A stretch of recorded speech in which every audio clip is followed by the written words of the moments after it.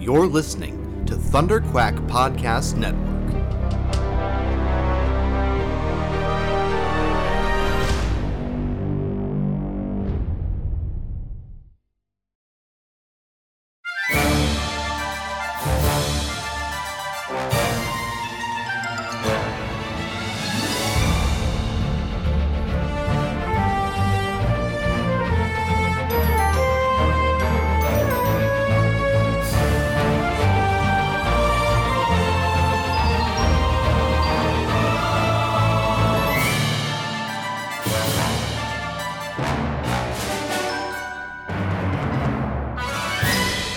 Hello there, and welcome back to Force Perspectives for our third part 3 of our Obi-Wan Kenobi retrospective. I am your host, Michael Cohen, and joining me, as always, for our Obi-Wan Kenobi retrospective, my stalwart, my steadfast co-host for this series, Marty Alleman. Marty, how's it going?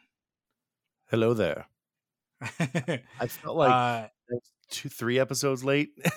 Yeah. Thanks for having me. Yeah, of course. Not only do we have the part 3 of Obi-Wan Kenobi to talk about tonight, but also for those who don't know, listen, E3 is not a thing anymore, but E3 used to be a thing. It used to be the Electronic Entertainment Expo. That's the E3. There's 3 E's, E3. And this is when we would get all of our video game news and all that sort of thing, and all of the big companies would do press conferences and whatnot. Now E3 is dead, but something has risen in its place called Summer Games Fest. So we are in the thick of it with Summer Games Fest, and over the course of the last couple of days, we got some first looks at a new video game from EA and Massive called Star Wars Outlaws. That was sort of the reveal, was this past weekend. And then this morning was the Ubisoft conference. Sorry, it's not EA. This one's Ubisoft. EA is the Star Wars Jedi games. So this one's Ubisoft. Yeah, this one's Ubisoft and Massive. Sorry. And the Ubisoft conference was this morning. It was a terrible conference, but some really cool games were shown off. Presentation wise, it was like a flashback to like 2010, in the way that these guys were like standing on stage. Oh, really? Reading off a teleprompter. It was yeah. Since the pandemic, the things have kind of shifted, right, to a lot of like pre-recorded stuff and less of like the live thing, because so the way that it used to be is that at E3 everybody would come out on stage and do these big press conferences in front of all of the media that were all gathered in one place. Now this is a holdover from before we had things like the internet and streaming, and now that we have those things, most of the communication that we get from video game studios and the major console manufacturers come in the form of sort of what's been coined as a direct, which was coined by Nintendo.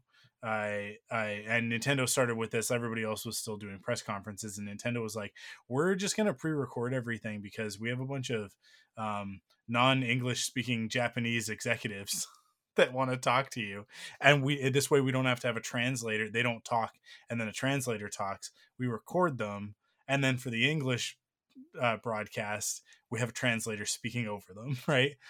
So that, I think that was their main motivation, but it changed the way that Nintendo relayed information to the press.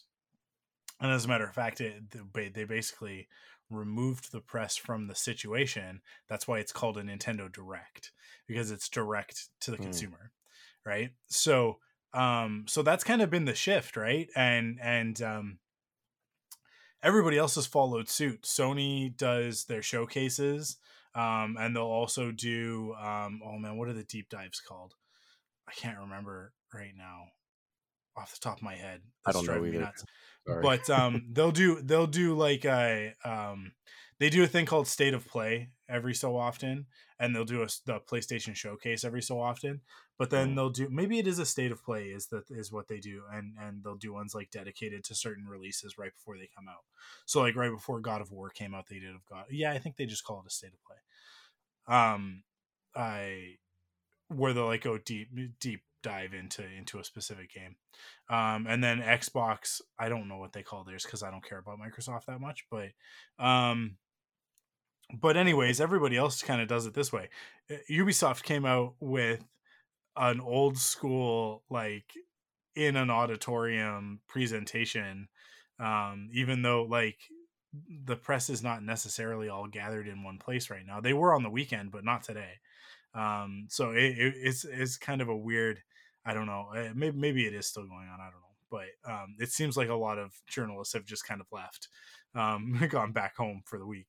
But they did this old school one. It was a terrible show.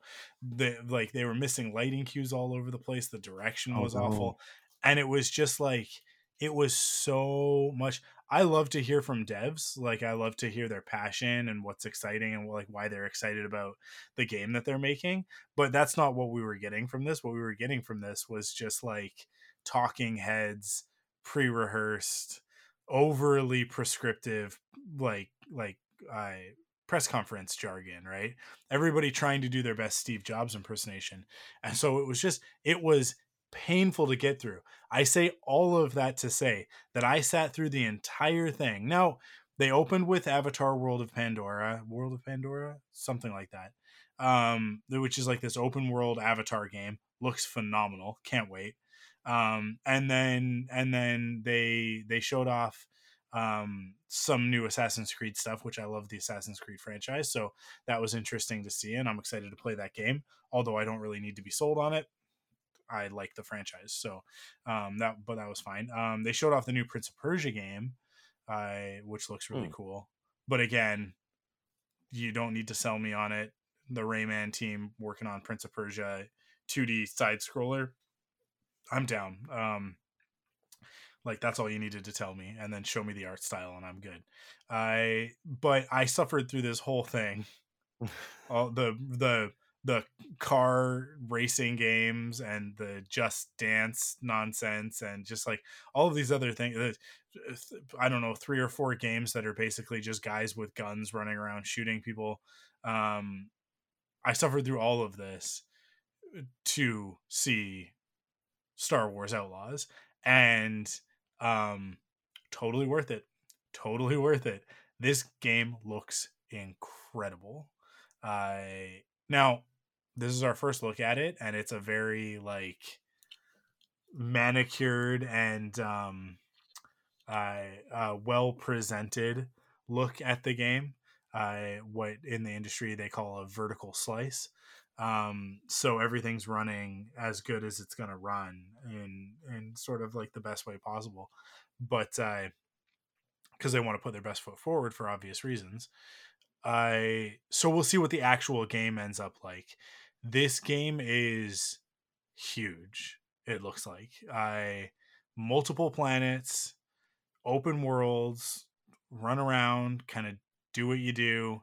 You play as a thief scoundrel, I sort of fringer character, Kay. Oh, do you know her name off the top of your? Sorry, Kay Vess. Yeah, and her little and her little buddy Nyx, which is this little like looks like an axolotl, like a newt, the ones with like the frillies on the side of their face. But kind of a lizard dude, and the whole reason why I want to talk about this game introduces a cohort of yours, the Chewbacca to your Han Solo, ND5, a BT commando, so like a battle droid, commando battle droid from Clone Wars. Yeah. Yep. Who has obviously been heavily modified, because he doesn't even have the commando voice modulator. Like, he's got his own, And he wears this incredible duster, this incredible trench coat with his blaster slung on his hip, and he's just, I don't know how else to say it. He's super sexy. Like they made him exude, like he just like, it's just like coming off of this character in waves, this like sexual attitude from this battle droid. And I love it, dude. I am all about it. The voice, the mannerism, everything about this character, because like I don't particularly care for battle droids that much. I mean, like I don't hate them, I don't love them. It's always fun Very when they different. pop up in something. Yeah.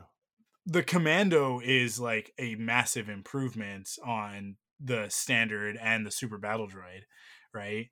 but but um but this particular one, he just like, I don't know. He's got in one of the promo shots, he's got like a case that he's sort of got, he's holding, it That's looks like on a, the shoulder. He's got this swagger about him, yeah, it looks like a guitar case, right? Like it basically like it's that sort of a shape, and it's got that sort of a handle on it, and he's got it like over his shoulder. And it reminds me of like it's Robert Rodriguez, right? Oh, El yeah. El Mariachi. Mariachi. Yeah, with Antonio Banderas, right? Mhm. That's a good call. Like, and look, listen, that's not an accident. That's not by mistake. They are Mm. clearly channeling a vibe with this dude. And I love it. I love it. The best thing is that like Kay, great character design. I I'm just gonna come out right out and say this one too.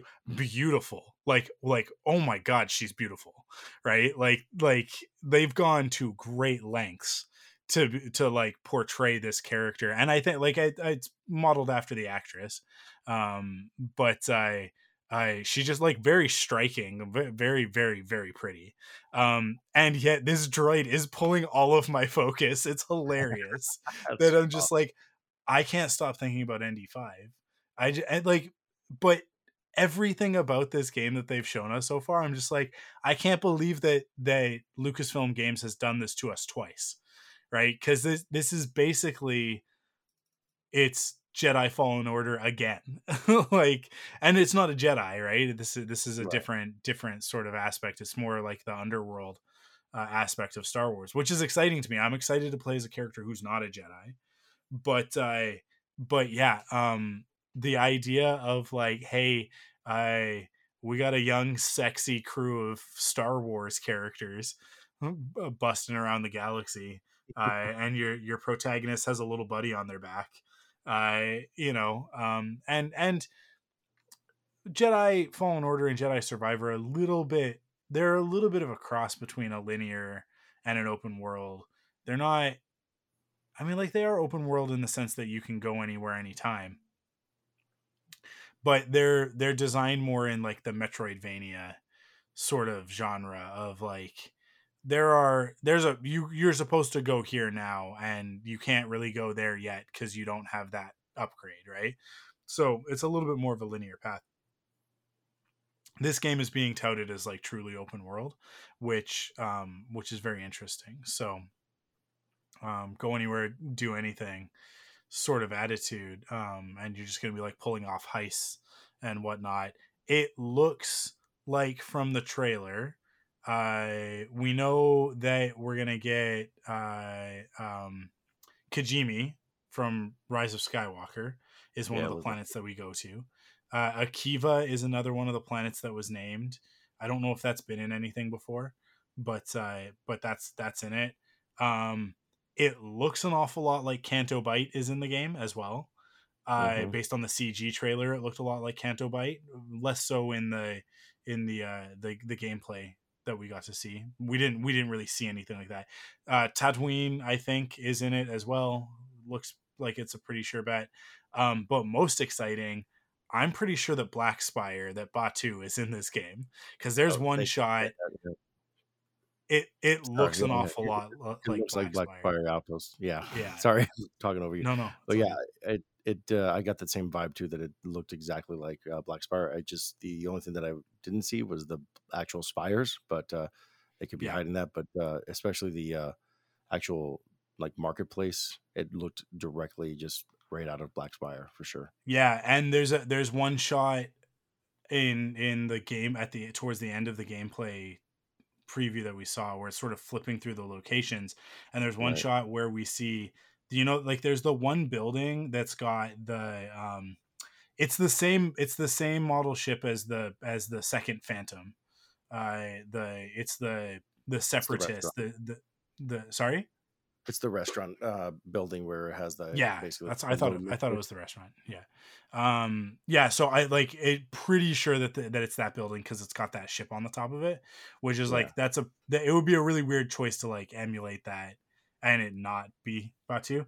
But we've not gotten anything major in canon that takes place on Batu yet, which has been such a wasted opportunity. And so yeah, this could be really exciting if we get to actually like. Can you imagine if you're in this video game and you actually like get to walk through Batu and it's like, well, I already know where everything is. I know where the droid depot is. I know where the marketplace is because I've physically been there. It would just add so much. It was like when in Fallen Order, the lightsaber parts were modeled after the lightsabers that you can build in Yeah, in Black Spire, right? So, um, yeah, like it would be very cool if we can actually go to Batu and see it before the um resistance era, right before the First Order era, and see what it was like for sure. during the original trilogy, because the game takes place between Empire and Jedi. So yeah. Which is so great. It's a perfect time. It's almost like this generation's Shadow of the Empire, and um, it's amazing. If it is Batu, it'd be kind of cool if we park where the Falcon is, with this new ship, Yeah. and go around to the bar if you can. It seems like you could play Sabak. I kind of had the feeling that was when it came to the gameplay trailer. There was a part of me that was thinking like, are we actually going to be able to play the game Sabak? And but I think they needed to carry on with the story to kind of show off as much as they could. And I think one of my favorite parts of the gameplay trailer was when she got into the ship and the ship just went out of atmosphere and into space and directly into a space battle, but it almost like it just completely emulated that this is a completely open universe game where you can just travel and go into light speed, go into the next planet, and you have full control. It's not like, and you're right, when it comes to like Jedi Survivor, you have that you call Metroid way of gaming, where you basically have a kind of a path that you have to kind of follow, and anytime you get into the ship, you kind of go into hyperspace. You have that choice, which is great, but you're not driving. You're not. So there's that difference where you actually get to pilot the ship and have that full control, which is awesome. Mhm. Yeah. Yeah, that's exciting. Getting out into space and having some space combat is always a good time. Well, I shouldn't say always a good time, because in the Battlefront games, in the most recent Battlefront games, it's actually pretty terrible. But it has the potential to be a good time if it's a Yeah, little more Rogue Squadron and a little less Battlefront or Squadrons. Squadrons was a cool concept, but like in execution, not a very accessible game. Very, very difficult to play. Um, yeah. so It was yeah. very.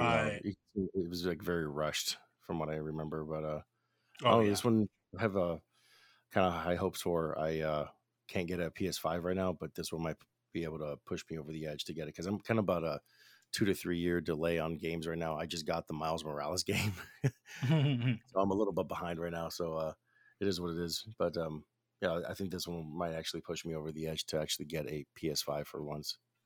Yeah, yeah. I think it'll be worth it. I think it'll definitely be a good time.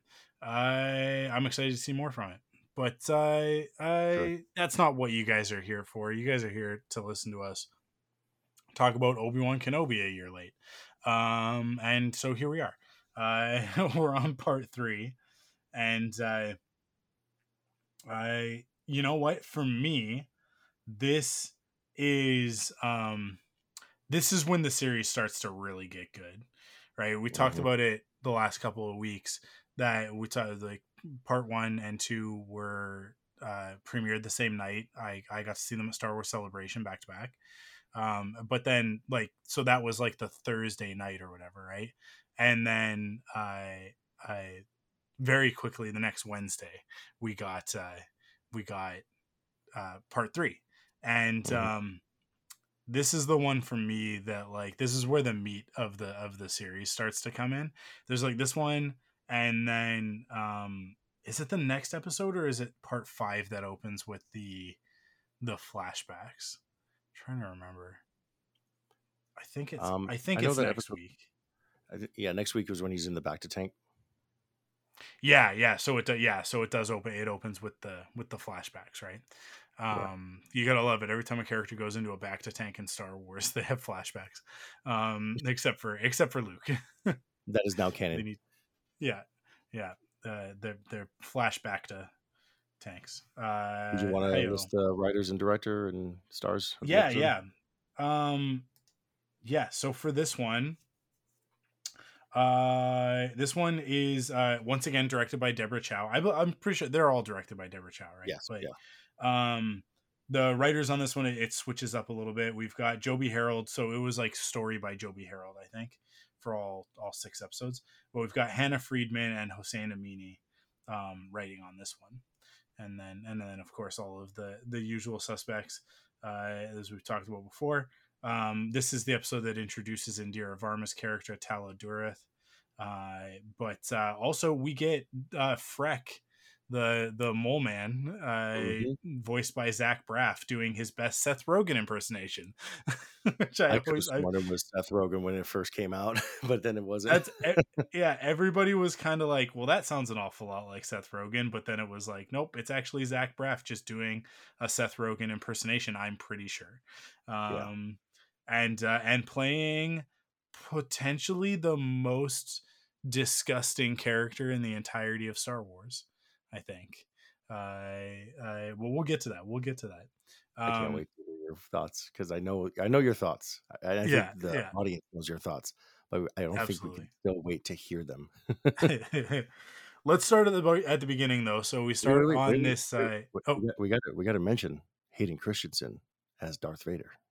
well, of course. Yeah, he's back as Vader. Sorry, I had to put that in there. Yeah. We start on this cargo ship, this unmanned droid controlled cargo ship. As Obi-Wan and Leia have escaped from a Dayu, and they don't even know where they're heading. They don't know how long it's going to take, and Obi-Wan's just trying to contact Qui-Gon. He's still trying to connect with Qui-Gon, and he's just kind of like there's a little bit of a like um like why me sort of, like I not to get too like religious with it, but there's a little bit of like the Jesus like take this cup for like sort of a little bit of the like I don't want to. I don't want to have to deal with this while Anakin is still alive. Like I can't handle this.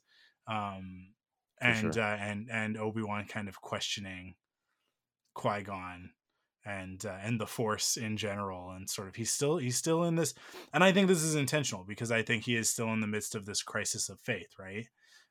Which will come back later when he is confronted by Vader, and instead of doing what he knows he's supposed to do, instead of reacting the way that he would react, um, when he jumps down in front of General Grievous, or is uh, spinning in the air in front of Count Dooku.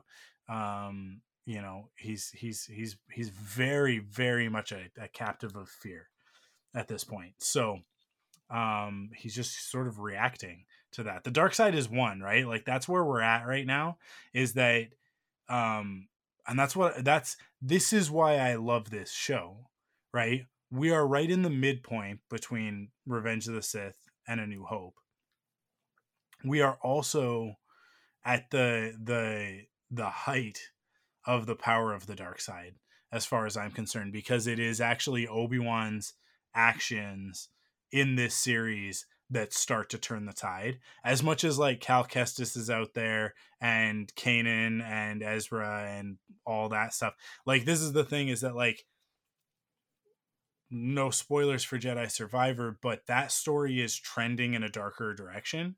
Which it's hard to tell if that's sort of like like where it's going ultimately, or if that was just like the second game sort of being a little bit more of an Empire Strikes Back, and putting us on that path. But in any case, it's like very, there's a lot of hopelessness in the Jedi Fallen Order and Survivor games, of like there's like there are glimmers of hope, but really like underneath it there's a lot of despair, right? So like the hope is kind of like punching through, but not quite. And then obviously Rebels is later than this. Rebels is another 5 years after this, if not more, maybe 6 or 7. How old is Ezra in Star Wars Rebels at the beginning I of think it that? was like 15, 16, some of that. So I think you're pretty right on with the Yeah, numbers. yeah, that's right. It is about 5 years, right? Because then we have like a time jump and all of that. So For sure. um and it doesn't quite come up to Rogue One. We get close to Rogue One, but not quite up to Rogue One, which is obviously the lead into A New Hope, right? Yeah, I don't think he's older Um than 17 in at the end, and he was born on Empire Day, which is basically the day that maybe a day or two older than Luke and Leia, if we're going to get that specific about it. So he was probably 16, in by the end. yeah. I We'll see. think I think canonically we're supposed to, I've always treated it that the three of them were all born on the same day. Like that Right. that and that likely there are others as well, right? That like it wasn't in the same way that Ray is out there, in the sequel era. Like I think that there are probably other characters as well. There are other that we haven't met yet, that Right. that were also like darkness rises and light to meet it, and like the Force does not, it Ezra is proof that the Force didn't put all of its eggs in one basket, right? That it was like True. there Yes. there are other pathways, right? Like there are multiple ways to bringing balance to the Force. um in any case, I believe that this story, that Obi-Wan's arc in this story, is the turning of the tide from darkness back towards light, towards A New Hope, right? um and by the end of it, that he's conquered that. But in at this point in the story, in the midpoint of the story, he is like deep in the dark side. Not that he is like giving into the dark side, but the dark side is like overwhelming him, right? His reactions to things are not typical to the Obi-Wan that we know from the prequel era, or even the Obi-Wan that we know from Rebels and A New Hope, right? For sure. Where he's much more resolved and much more stoic, even more so, I would say, than during the prequels. Um, and this story is how he goes through that transformation. We always kind of treated it that he just like sort of went into the desert and was a hermit and trained his mind and his soul and all that sort of thing. um and so that's why he sort of has the resolve that he has in A New Hope. But this series gives us a whole new perspective on that, of like, no, there was actually something that happened, right? um Yeah. This and this whole story. Oh, sorry. No, go ahead. Oh, I was just going to say the this whole story is almost like the inverse of an actual character arc. Mm, If you want to look at it visually, a character arc is supposed to kind of grow. This is almost like a character dip, if you will, because I, for me, and you just said it, he is at his lowest here. He is mhm. even lower emotionally. Just he's conquered by fear, just for Yeah, the notion of learning that Anakin is still alive. And Yeah. so he was way more at peace cutting up some whale meat up on Tatooine and just watching Luke. But he is completely unhinged here, and the reactions. It was really evident this second or third time that I've watched it, and definitely the first time in the last year watching it, and how much he was just reacting. His reactions were just so over the top. And we all know that Ewan McGregor is a fantastic actor, so it's just what is behind that, and it is Yeah. he is unhinged. He is at his lowest here because he is the opposite of he's imbalanced right now. Yeah. Yeah, well, I think Marie Claire on What the Force would refer to this as Obi-Wan is in the underworld, right? And he's sort of going through that, and he needs to come through it in order to be reborn as he is at the end of the series, right? Right. Um, and is a new character, so that's the journey this time around. Is not it's not it's it I mean it like the going this is a typical part of the hero's journey, but Obi-Wan is starting from this is the thing, and Ryan Johnson talked about this a lot with The Last Jedi and with Luke, is that a hero's journey for like a an adolescent or a young person is a very different hero's journey than that of a middle-aged man, right? And so when we look at these characters, it's really interesting. There are so many of these stories right now where we do have these characters that were heroes, and then we come back and we revisit them in middle age, or even like sort of on the other side of middle age, in the instance of like Luke. And I would say another really great example is from a while ago. One of the first ones that sort of started this trend was Tron Legacy, and Kevin Flynn, that character's journey. Like we see the characters in these new incarnations, and they're actually very different from what we came to expect from their previous hero phase, right? um and Obi-Wan, I think this went over a little bit better with the audience because we have all of the puzzle pieces to know how he got this way. With Luke and with Kevin Flynn, and there are some other examples in recent pop culture, but because we keep doing these like re-sequels, right? Like where we reboot with a sequel and come back with a younger cast, but the older cast are now like the mentors and whatnot. Um, Right. so we keep doing these stories, and it keeps being this thing of like, well, what happened in the intervening 30 years? Well, bad stuff, right? Um, but with Obi-Wan, we were there. We saw it. We saw the bad stuff happen, and he's just been hiding for the last 10 years, right? Um, so I think it's a little bit easier to swallow because we were there for the traumatic event. Whereas with Luke, uh, we are told in the midst of experiencing this new version of the character why he is the way that he is. And so by the time we get to that, a good portion of the audience, unfortunately, is not willing to accept this, right? Like they want to fight with the story. Um, Right. and so, you get the opinions that you have about The Last Jedi and about Luke's journey, where it's this not my Luke and all of that sort of thing. And it's like, well, listen, he's never been your Luke. He doesn't belong to you. He doesn't belong to anybody. He is a character that is for all of us. And your personal uh, feelings really don't have anything to do with the journey of the character. And also, it's not Ryan Johnson's fault. Let's be really clear about that. Lawrence Kasdan and J.J. Jake. Abrams put him in this position.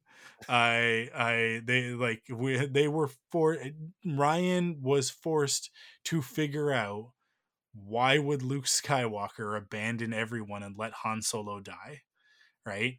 And it has to be that he's cut himself off from the Force. Why would he do that?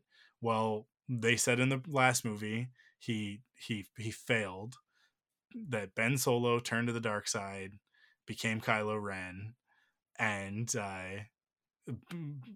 his entire Jedi Order was slaughtered. Like why? How did that happen? And he has to figure that out, and that's what that is, which is very different from, we watched the prequels and we saw Obi-Wan cut Anakin's arm and legs off, and leave him to burn alive as he screamed, I love you, you were my brother, and Anakin screams back, I hate you. Like we were there, we seen it with our own eyes, and we know exactly, exactly where that trauma is. And he watched Padme die as these babies were born, and made the decision to watch over Luke, right? We get it, we get it, so we know why he is so bummed. It's still not like fun to see your character uh in that space, but I think because we had 20 years basically to get used to the idea. um and also I mean, like that character is a character that we were introduced to in A New Hope, and he had this backstory, and we get that melancholy moment of, I was once a Jedi Knight the same as your father, and like all of that. I mean, like that scene, now that scene has always been a very powerful scene because of Alec Guinness and his performance. But that scene now, those few lines about, he was the best star pilot in the galaxy and a good friend and all of that stuff, like it, the sadness in Obi-Wan's expression, which the craziest part of that, the absolutely most wild part of that, is that it was not part of the story yet. You know what I mean? Like, it wasn't like Vader wasn't Luke's father necessarily, right? The I know that, like, George had ideas about what had happened, but the depth of it, and it's like, I mean, he's just reminiscing about a friend who's passed away, so obviously he's going to be melancholy, he's going to be sad about it. But now the depth of that is like infinite, because of the prequels, because of the Clone Wars, and because of Obi-Wan Kenobi, because of this series. So all of that tying back into this first scene, it just so it just informs so much of the rest of Obi-Wan's journey. That's why I say, like, this is the episode where, like, for me, like, the rubber kind of hits the road and we get into what this series is actually about. Because we're at the beginning, we're introducing little Leia, we're setting the stage, we're doing all that. Here's all these Inquisitors, some adventure on Dayu and whatever. But then this one, it's like we've got this scene, and then we've got the scene in the what I refer to as like the bus ride, later, where Leia and Obi-Wan sort of have a heart to heart, and it's like that to me, like that's the core of the show. That's what this show was about, right? Right. And then obviously the final moments of the battle between Vader and Obi-Wan in part 6. It's like that's what we're here for. So yeah. Anything else to say about this scene before we move on? Just overall, just such a great scene. Specifically about the beginning, I love how he fixes Lola for Leia. Mending those bridges that could have been burned the first time that they met, and she's definitely starting to trust him. And then I love the dialogue between them regarding describing the Force, and this is what I loved about the show as well. In addition to the bus ride scene, which we'll get to, but we've never actually heard the Force spoken to, or just describe this in this way, and how if you turn off the light and when the light comes back on, that's the way it feels. It feels like it's just well done, well written, well acted.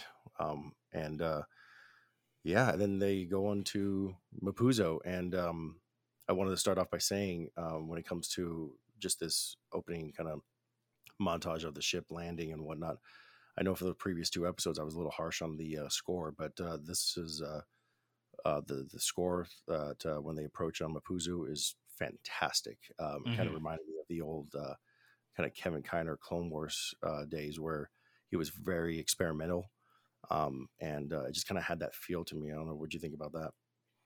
Yeah, I love it because it gives us an immediate feeling of sort of it's got a little bit of like a I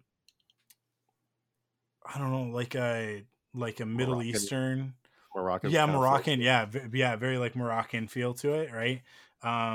So we kind of get that, yeah, like that Mediterranean, Middle Eastern, like Northern Africa, like all of that sort of area, right? Yeah. So it puts us in like sort of an exotic location sort of frame of mind.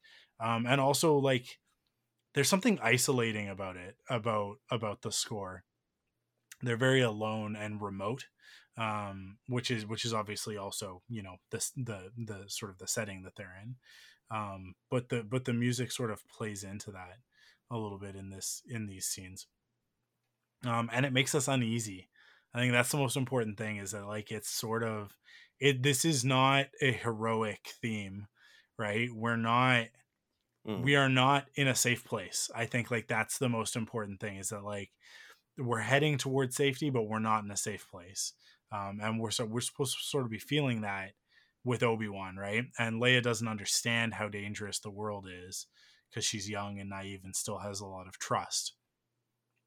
And Obi-Wan is the inverse of that and has completely lost his faith in the world, in the galaxy, um, to like to the degree that like he messes up too, right? Like he messes up by not staying like at the coordinates that they were meant to go to, and then Leia messes up by being too trusting of Freck, right? So right. like the both of them sort of both need to learn from each other to be a little bit more, um not the middle path, because a middle path is not a good idea, but just I they're both too far to the extreme, and they need to learn from one another to sort of ease up a little bit and be a little bit Yeah, I would more. say a Sorry, little go bit ahead. more balanced. I would just say Yeah, a little bit more balanced, even though you said not too much in the middle, but they would definitely need to exude that to just to survive. I mean, Obi, just wait 5 minutes. Let's just see what happens. yeah, yeah. But But as we were talking about before, right? He immediately succumbs to fear, and he's like, "I knew we shouldn't have trusted him. He's, we're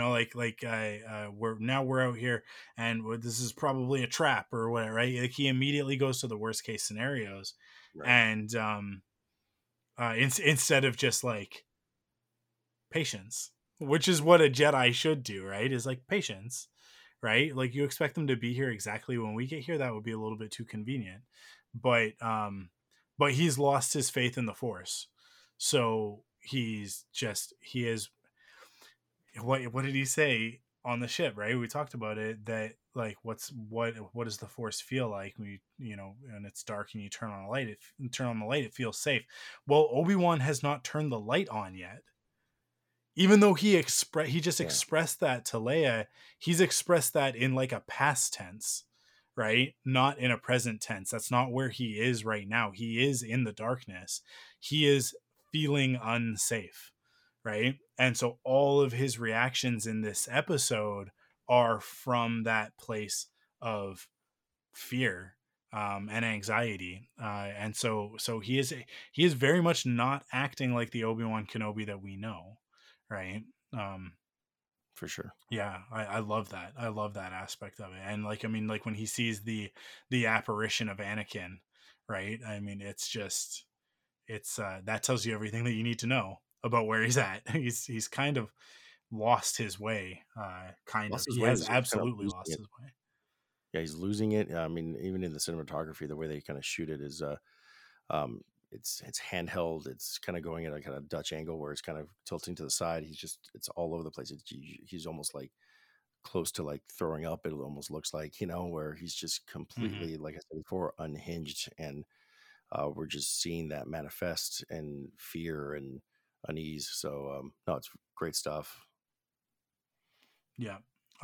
So then we get to Freck, right? We get to the introduction of uh I will say a wonderful character in execution, but yeah, the worst type of character in a story, which is he is not an Imperial, and he should know better, and yet he is an Imperial sympathizer.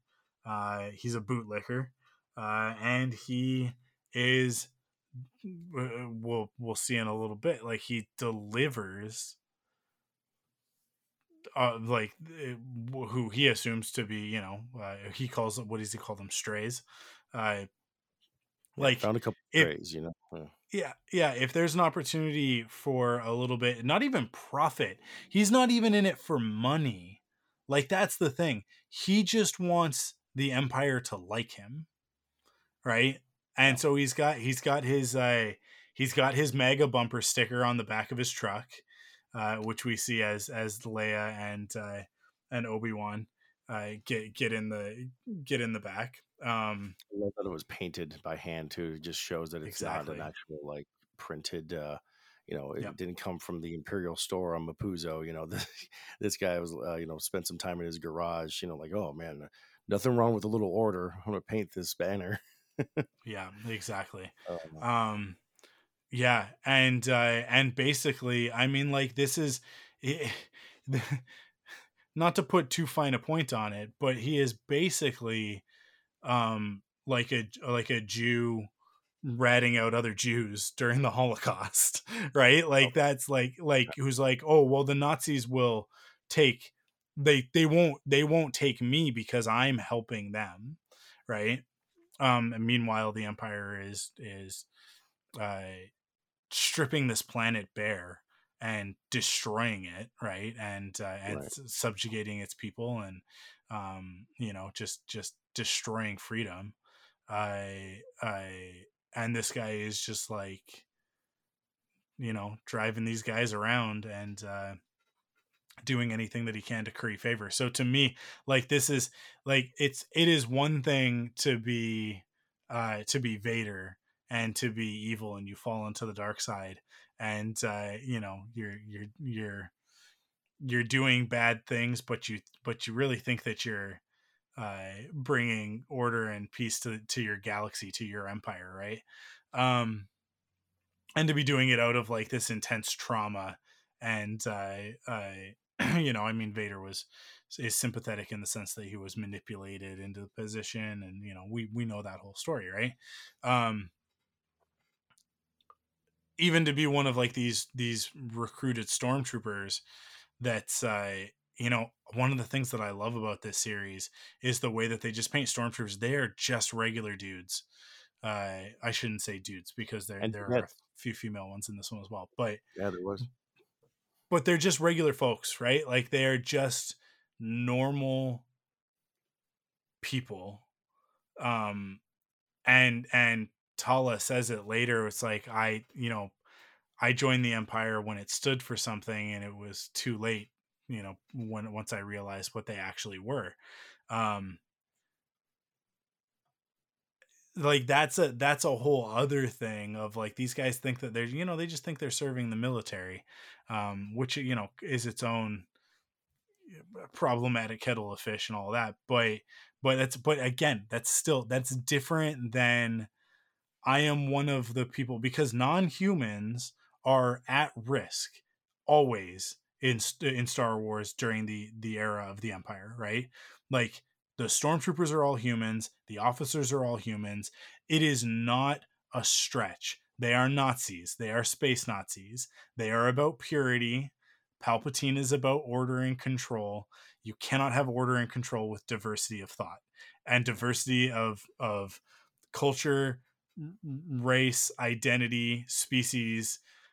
That all throws a wrench in his plan. So as much as there's no like specific manifesto in Star Wars of there's no what, like there's no, Palpatine doesn't have a Mein Kampf, right? Like that we know of, as that story hasn't been written yet. um other than obviously like sort of the ideologies of the Sith, right? But he doesn't share that widely with the galaxy. The rest of the galaxy doesn't realize that he's a Sith Lord. But but there is an undercurrent. There always has been an undercurrent in Star Wars since the original trilogy that, well, these guys are clearly racist. I mean, like in the original trilogy, even they're just all white men, right? Like there's not even any people of color in there, and that has changed over the years. But in that original incarnation, it was absolutely just a bunch of white guys with British accents, right? This Right. homogenous group. And so for a character like Freck, who is very obviously subjugated, just like everybody else, and has no opportunity for advancement, to the extent that they won't give him an Imperial bumper sticker, he's got to make his own, right? Yeah. um so yeah, like this is, that's where I go back to that analogy of like, you know, he is one of the subjugated, subjugated, it's not even the right word for it, like he is one of the targeted groups, but he is saving his own skin by offering up sacrifices, basically, right, in order to survive. And now, like, it is a survival tactic, but he also seems to revel in it a little bit. Like we get a very clear indication that he is happy to serve the Empire in this capacity. um Yeah. and he enjoys his position with these stormtroopers, and how they I wouldn't say that they respect him, but they absolutely, like, they give him a pass, right? And yeah, I mean, like, this is the sort of thing that happened during World War II, and to me, it's like those individuals were uh, amongst the worst perpetrators of the uh, genocide, crimes against humanity, take your pick, that Right. were occurring in that time. And so that's like that's what's going on here, right? Is it's like when you find out that a person of color voted for Trump, right? And it's like, hey, here's the thing, guys, if you're listening to this, and the things that I'm saying are upsetting you, this isn't the podcast for you. I'm sorry. There are lots of podcasts by insecure white men out there that you can go and you can listen to. Star Wars podcasts specifically, and I don't even need to point you in their direction. For some reason, they have like millions of followers and that sort of thing. But this ain't that place.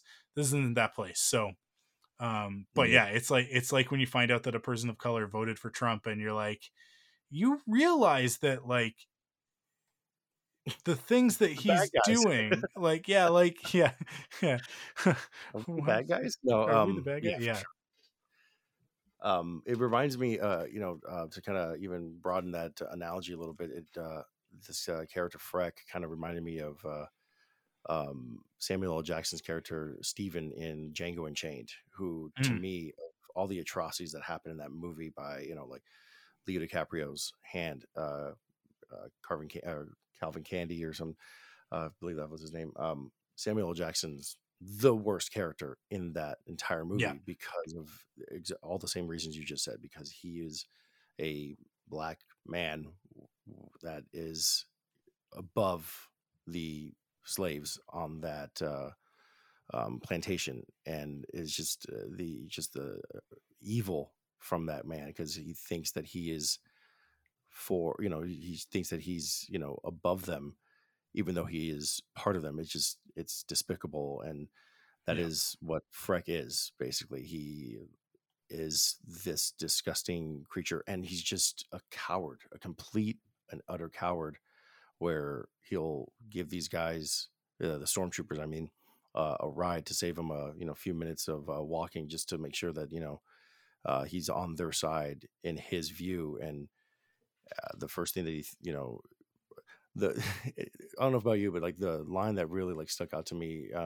when she says like, "Oh, we love the Empire," whatnot, and when he says, It's nice to meet like-minded folks. It's like, how many times have we heard that in our everyday life? It's just like that line was just written specifically for this moment in regards to what we've been dealing with over the last few years. So no, it's just a well done character in this, in this space fantasy. Sometimes we get a little bit more truth in our fiction.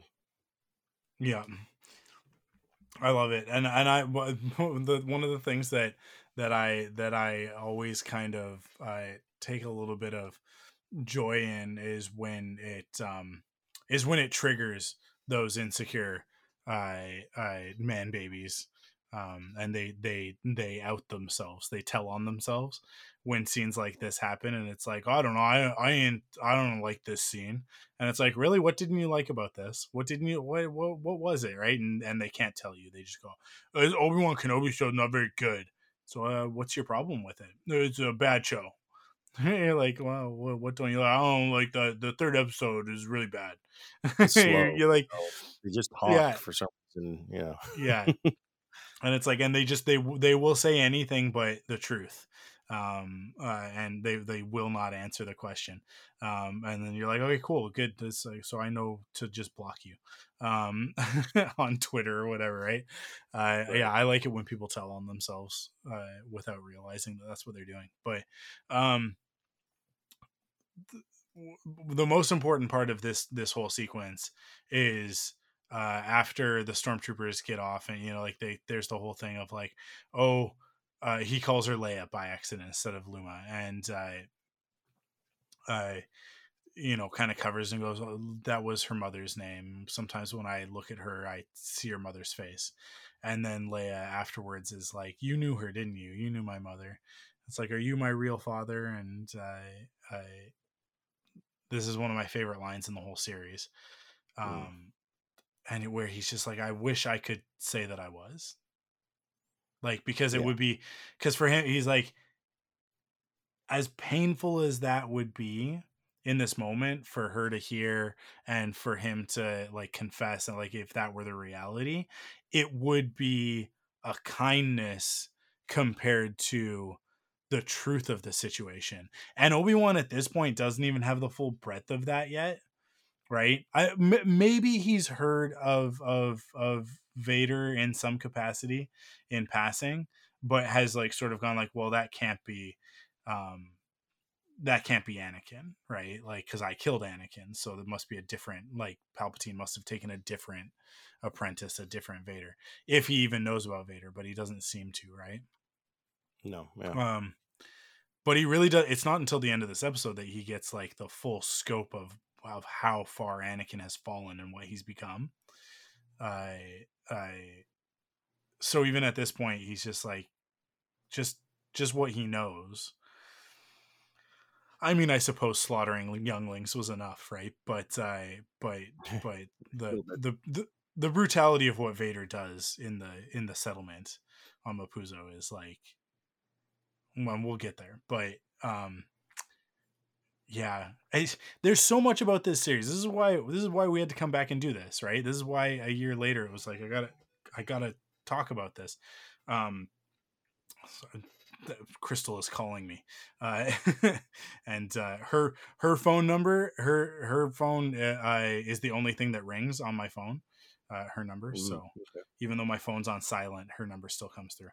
Um, anyways, I this is like, You this need was why we needed to come back to this, because I just feel like the show did not get enough credit for um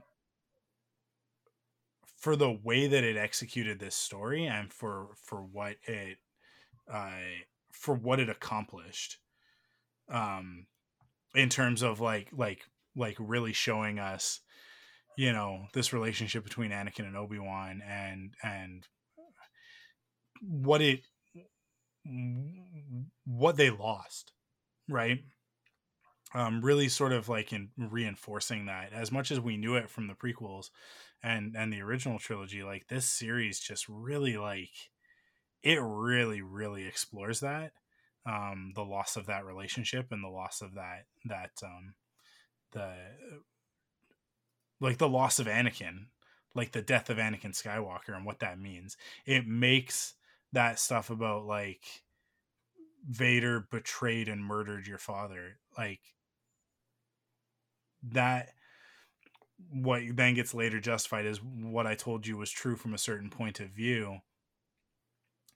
Um, the way that it reframes that, and it's like, is not Obi-Wan's point of view. That's not what he was talking about, which is how we always interpreted that until we got this. He was talking about Anakin's point of view, right?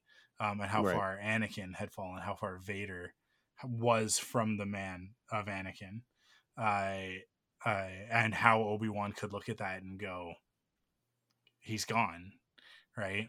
And just not justify it, because I don't think that it ever needed to be justified, but to explain to us, the audience, where Obi-Wan and Yoda are coming from when they're like, you have to destroy Vader and the Emperor. That's what you have to do, right? Right. And they're responding that way because they are traumatized, even still, even after the resolve, even after Obi-Wan goes through his journey. There is still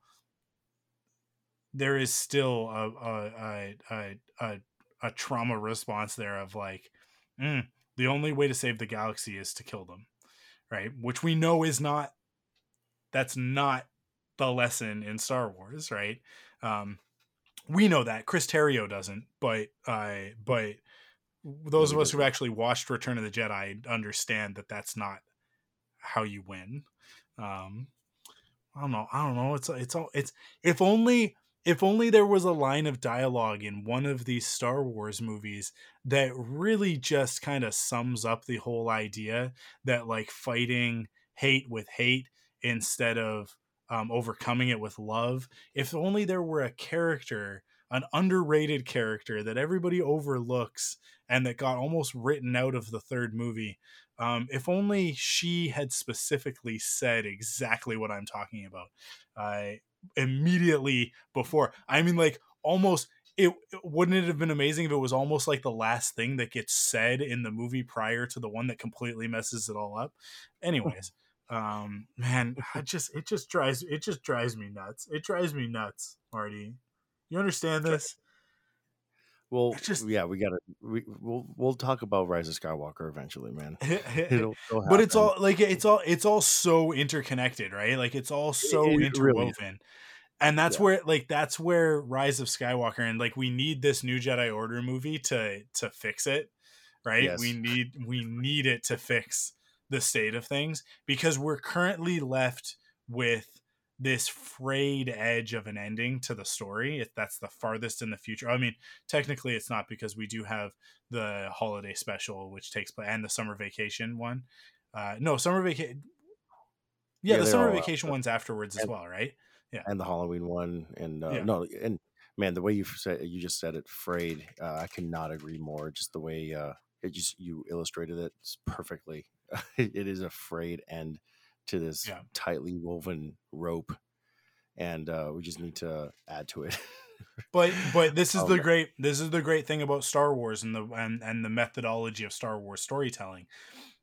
It's fine if you didn't like something, because eventually there will be another story that comes along and integrates aspects of that story that you didn't like and turns it into one of your favorite parts of Star Wars, right? Like the way that all of that stuff,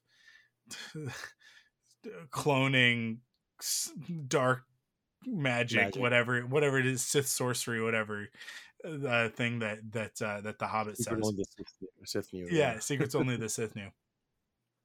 The way that all of that is the backdrop for what's going on in Bad Batch, and it's like Bad Batch is phenomenal, right? Like Bad Batch is incredible, such a great right. Star Wars story. I mean, like, it's got its dips, but it's an animated series and it's got a lot of episodes. It's gonna have its dips, but overall, such a great story. And it that story would not be what it is, all this stuff of like the cloning and all this stuff that's going on, Mandalorian too.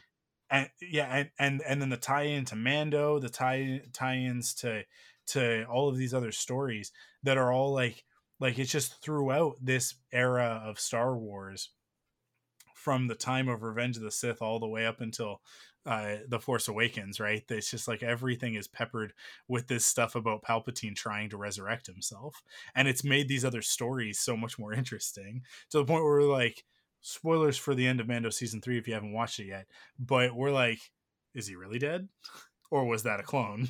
Right? Like I don't trust that Giancarlo's not coming back, right? Like in some Mustache capacity. Gate, right? Mustache Yeah. Gate.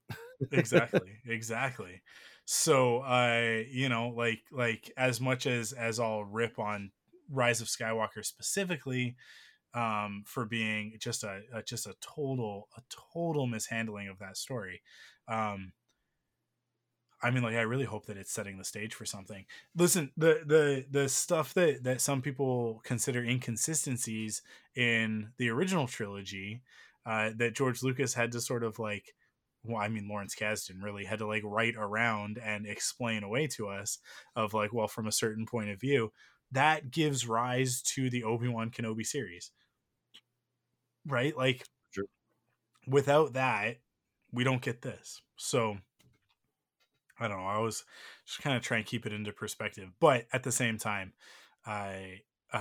it's just so astounding to me how like so much of Star Wars can clearly state its thesis, uh, and uh, and yet, like, arguably the most important film in the entire saga just completely misses the point. Just completely misses the point, and she just does a Kamehameha and Dragon Balls the Emperor into bits. Like, it I just still don't understand how that happens. I still don't understand how that works. I really, because you, where did that come from? Where did that power come from?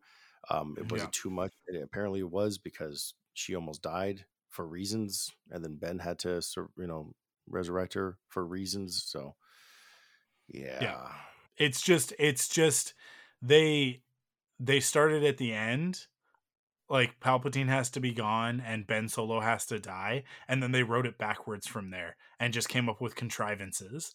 And it's like, we're just going to put two lightsabers together in an X. Well, she doesn't have two lightsabers, she has one. Okay, well, one of them is Leia's. Well, then Leia trained as a Jedi, right? Like, you can see how they worked backwards to get the yeah. story for that movie. And they're like, well, how do they get to the Death Star? How do they find out that it's in the throne room on the Death Star? I don't know. Maybe there could just be like something that tells them. How about a dagger? How about a dagger that when you hold it up to the silhouette of the thing, it points at the throne room? I don't know. Why wouldn't They you were just be watching like, movies in the the background while last that. place the Emperor had his Sith holocron was in his throne room on the second Death Star? Like, it would have been really, really easy to write. We're way off track, but it's okay. It would have been really, really, really easy to write this part of the story, right? How do we find out? How do we get to Exegol? We need a Sith Wayfinder. How do we find a Sith Wayfinder? Well, there were only two. Kylo Ren has one, the other, which was Vader's, and somehow we know that, right? Like, if they had known that he got it on Mustafar, that was Vader's Sith Wayfinder. There are only two, Master and Apprentice, right? That's why there's two Sith Wayfinders. Makes a lot of sense. Could have said it in the movie, would have been fine. Actually tell us that that's Mustafar at the beginning. Would have been really cool if that was actually in Vader's castle, a location that we established in Rogue One, reinforced in multiple other stories, has a Lego set, and is in the Obi-Wan Kenobi series. It's in this episode, right? Like, Vader's castle is obviously, there's a whole comic book series of Tales from Vader's Castle. Like, there's the whole thing. They cut it out of that movie for some reason. I don't understand it. And he just opens a thing in the middle of a field. It makes no sense. But anyways, he has Vader's. Palpatine had the other one, and Palpatine always kept it with him, right? Like, it's really easy to write that, of like how do we know that? Well, then we have to come up with a reason for why we know, how we can know that Palpatine always had his Sith Wayfinder with him. That's part of the adventure. That's part of the mystery.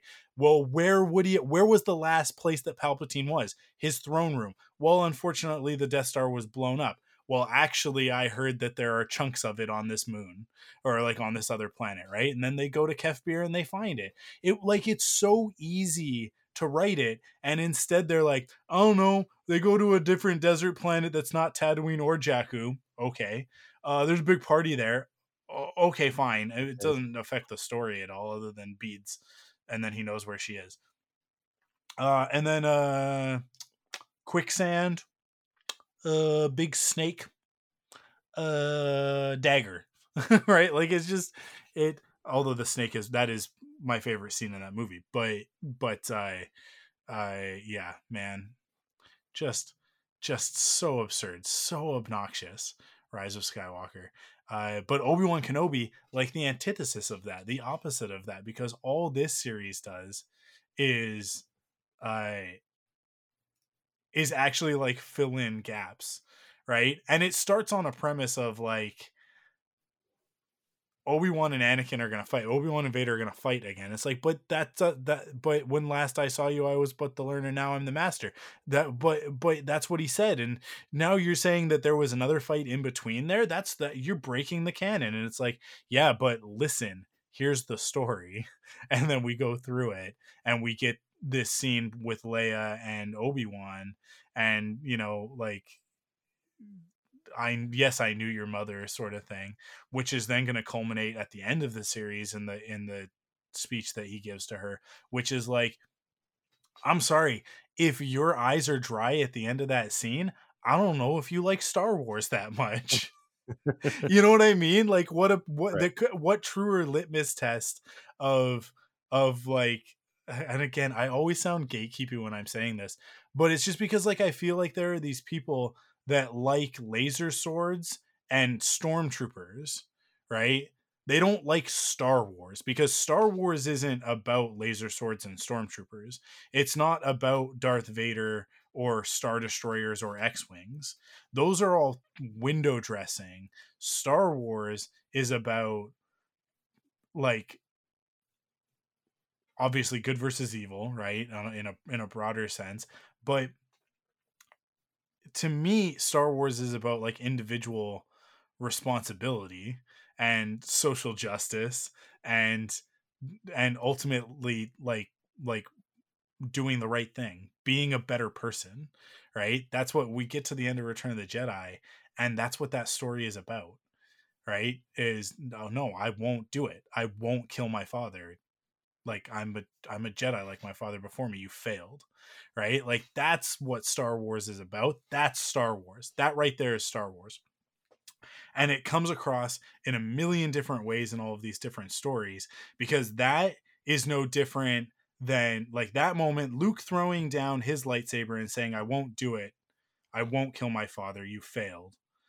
Is exactly the same as Han walking in to Dryden Voss's office with the fake coaxium that's the real coaxium that's all part of like a ruse because the whole thing is just to get the coaxium back to Enfys Nest, right? Right. Like he is putting himself at great personal risk to do the right thing and get everybody out of this situation because that's what Star Wars is about. It's about like doing the moral correct thing in the face of darkness, in the face of overwhelming darkness, and like when the odds are against you, still saying you failed, your highness, and throwing down your weapon, right? Like that's what Star Wars is about.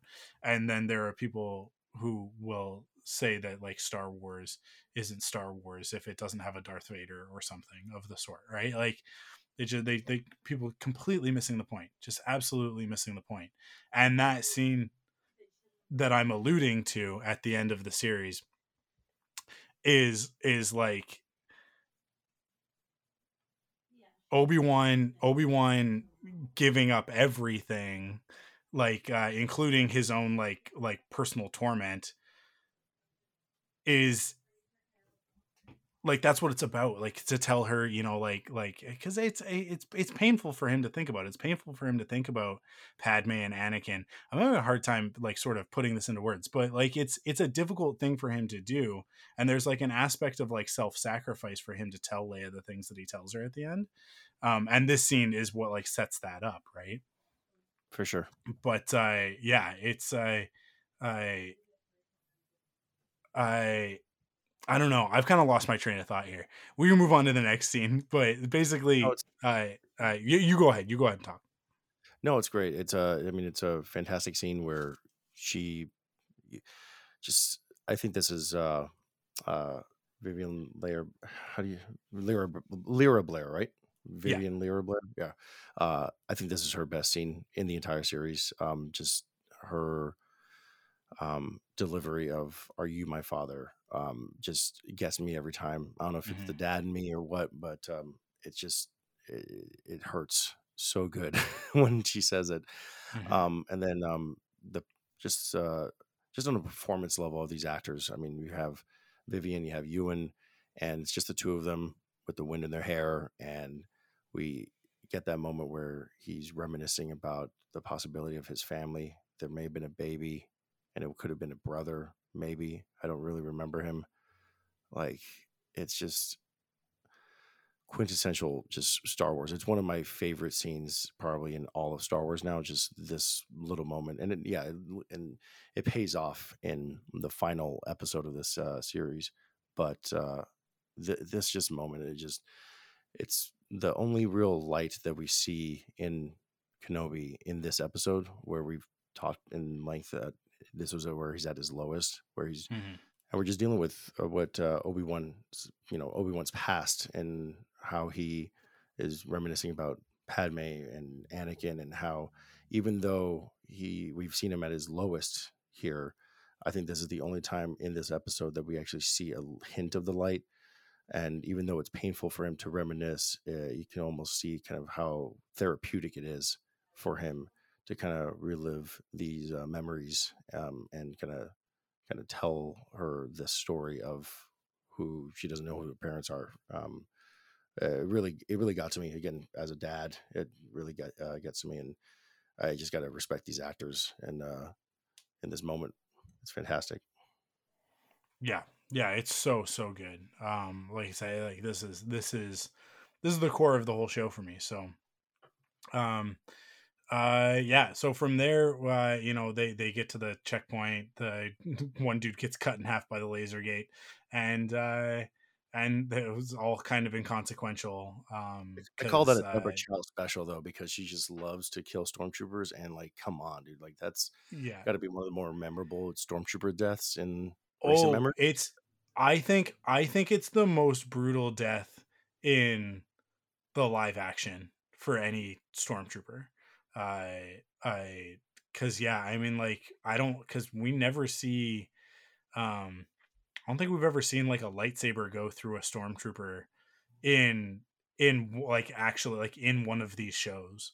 But this is No, the closest that we ever gotten, and it's their own laser gate, right? Like, it just cuts that dude right in half.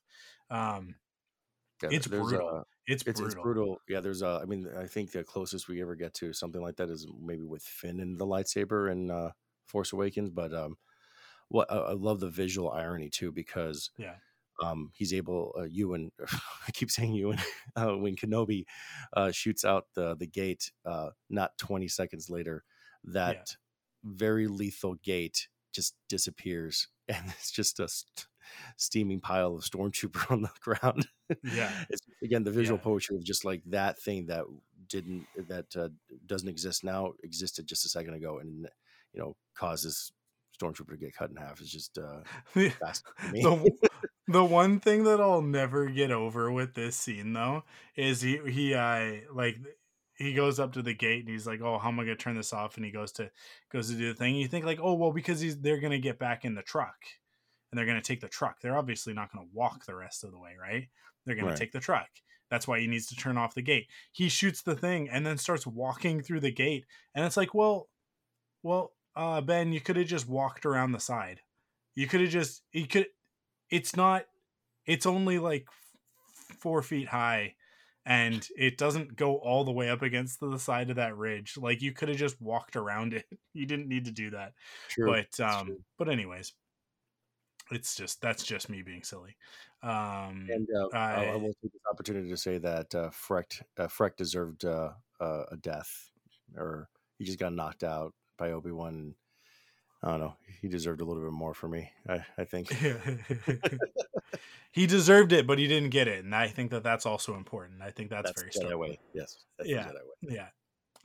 Um, so I am like basically right after this, we're introduced to Tala. An Imperial transport rolls up with a bunch more stormtroopers who get out and are ready to do their thing.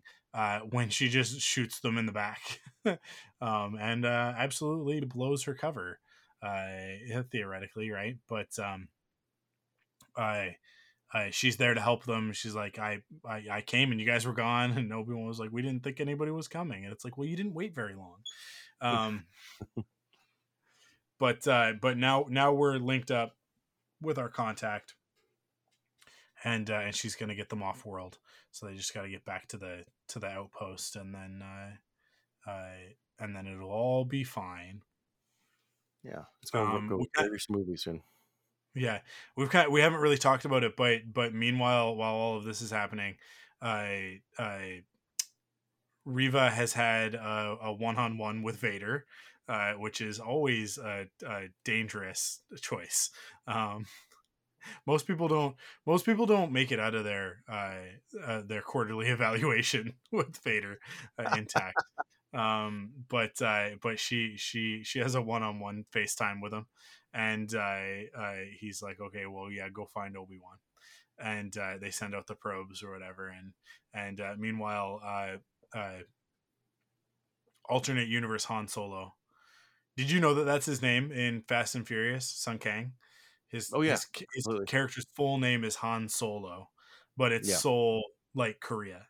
Korea Uh, Soul. Yeah, yeah, and I love I think that. it was also what's his name, Justin Lin. He also there was a short film with Han. I was gonna call him with Sun Kang, and Yeah, but the character's name was Han, and they retroactively put that in the Fast and Furious universe, which I thought was pretty cool.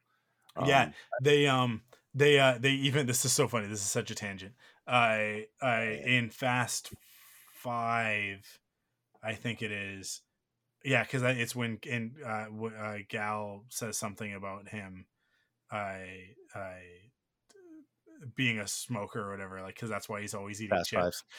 Yeah, Because in Tokyo Drift, he's always eating snacks, and it's just like a character thing. But in I think it's is it Better Luck Tomorrow? I think that's the name of the short. He's a chain smoker, so they like in retconning it and saying that that was part of the fast, like that was like retroactively added into the canon of the character for Han in Fast and Furious. They justify, like they connected the two things with being like, yeah, he quit smoking, but since he quit smoking now, he just like he's always constantly eating chips because it's like to deal with like the oral fixation sort of thing and the addictive tendency could, or whatever. And I love it. It's so good. Fast could and you Furious movies, fantastic. could They're you like imagine bad if Star Wars movies.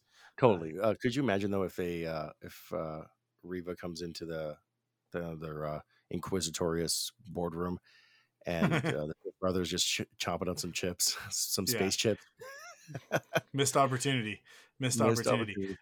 But the great thing is that he's the fifth brother, right? Yeah. Yeah. Uh, as far as we know, still kicking. Never Oh yeah. has not died on screen. Oh Um, no, no. I mean, I mean, if we're talking about Rebels, spoiler alert, Malachor. He was does he one of die on the. Malachor? He's on Malachor. He's on Malachor with Oh, Sarah Michelle Gellar, and I don't remember him being there. Okay. Obviously, I need to rewatch Rebels, but I thought it was yeah, there was three of them there's on three. Yeah, Malachor because I thought it was the seventh sister and then the we talked about last week, yeah. So um, he, so it's the eighth brother. the eighth brother. Yeah. So then the fifth brother and the seventh sister are the villains of season two.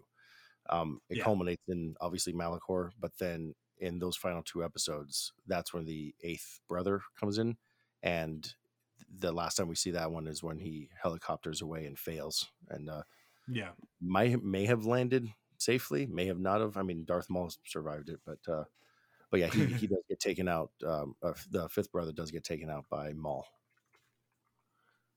Yeah. Okay. I don't remember that because I like yeah. Fifth brother ultimately perished at the hands of the former Sith Lord Maul on Malachor. You're right. You're right. Oh well. Hey man, There's still if opportunities Han, for us to tell other stories with him where he eats snacks.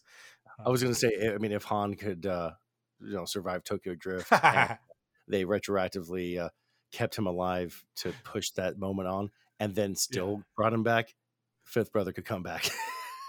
Yeah. Yeah. I love it. They went to such lengths of like, well, So, no, these are prequels to Tokyo Drift. And it's like, really? Because everybody's got smartphones and dude, like, because what is it? Like Fast 7 is the last one before he leaves, right? And it's yeah, Furious Sevens when they merge, and yeah, yeah, Tokyo yeah. Drift they have flip phones. Yeah, and Tokyo Drift, everybody's got flip phones. But this is the thing. They do also this is where it works for me. I don't know why we're talking about Fast and the Furious so much, other than the fact that Sun Kang is in both. But um if you remember in Tokyo Drift, they're like live streaming the race.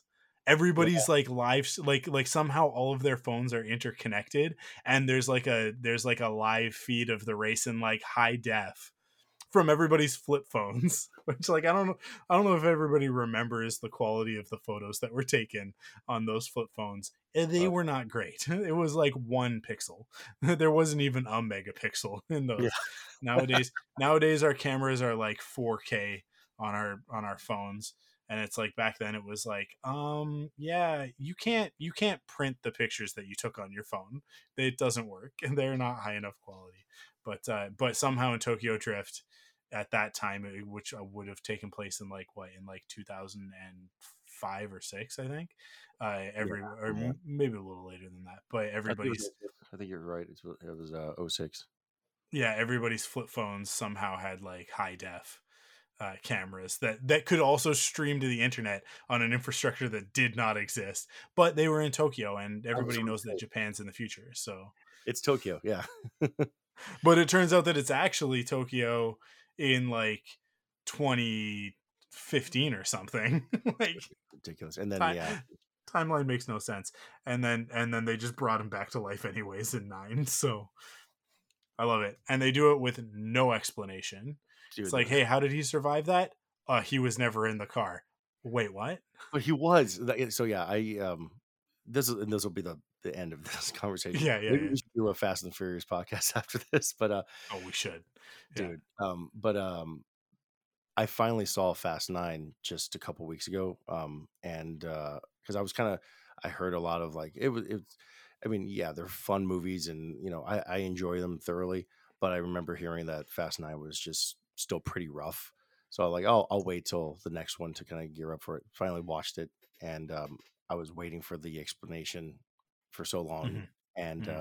man, it was just like, oh yeah, I mean, a hologram of Han would have made more sense than what happened. They were just like, oh yeah, he's off in the corner in the alley, but was he? Like, was it a clone?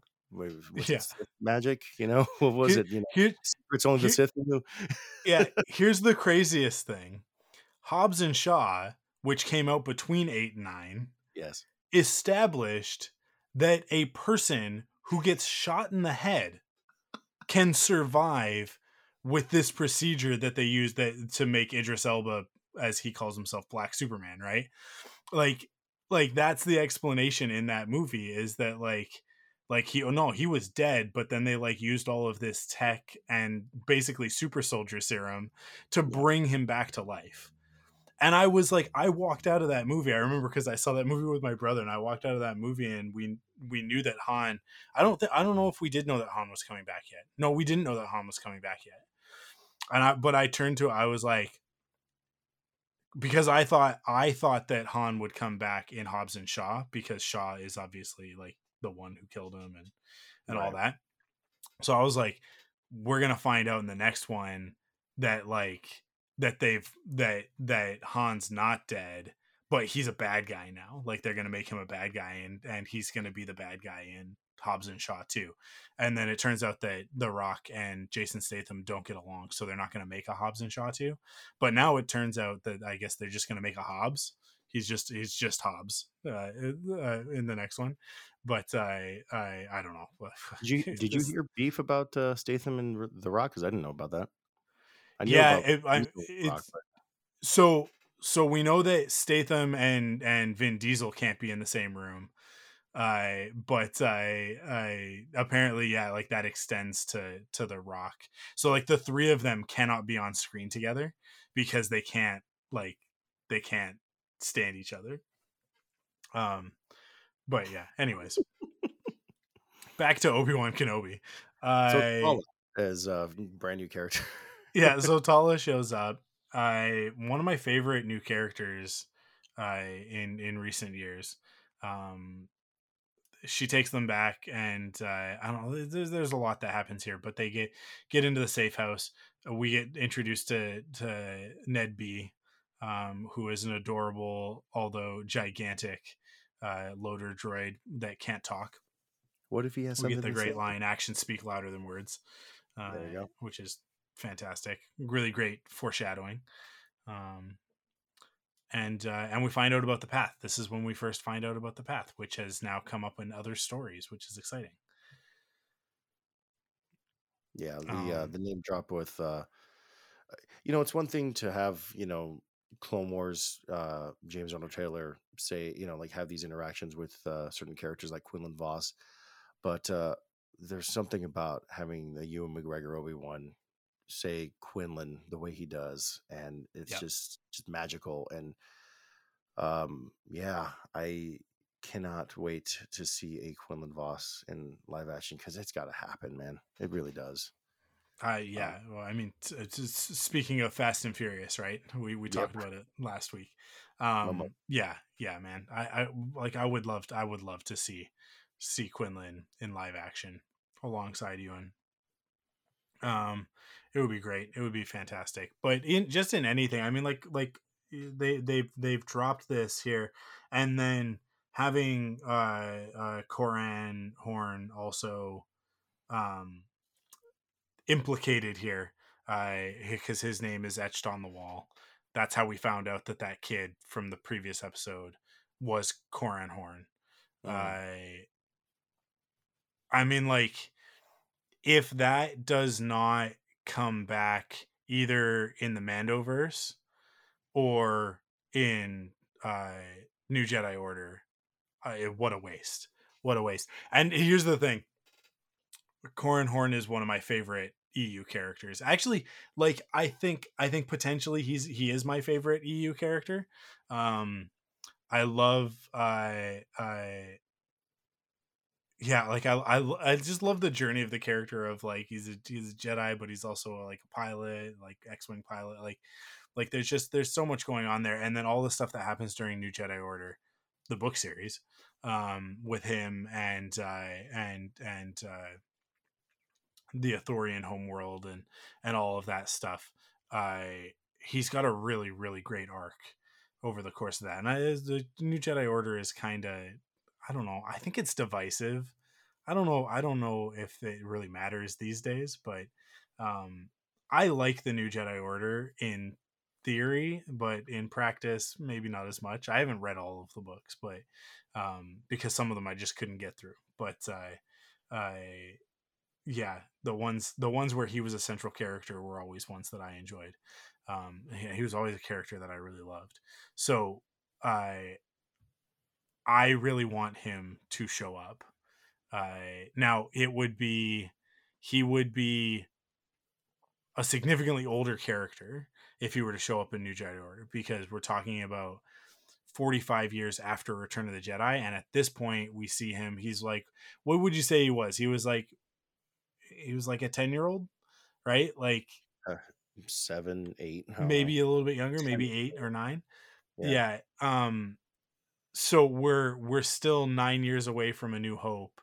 So let's say that he's close to Luke's age. So, like, yeah, I mean, like, I guess he's gonna be pretty old by New Jedi Order. So I guess he would, if he's gonna show up, we want him to show up in the Mandoverse stuff. Um, Yeah, the heir to the empire, and Yeah.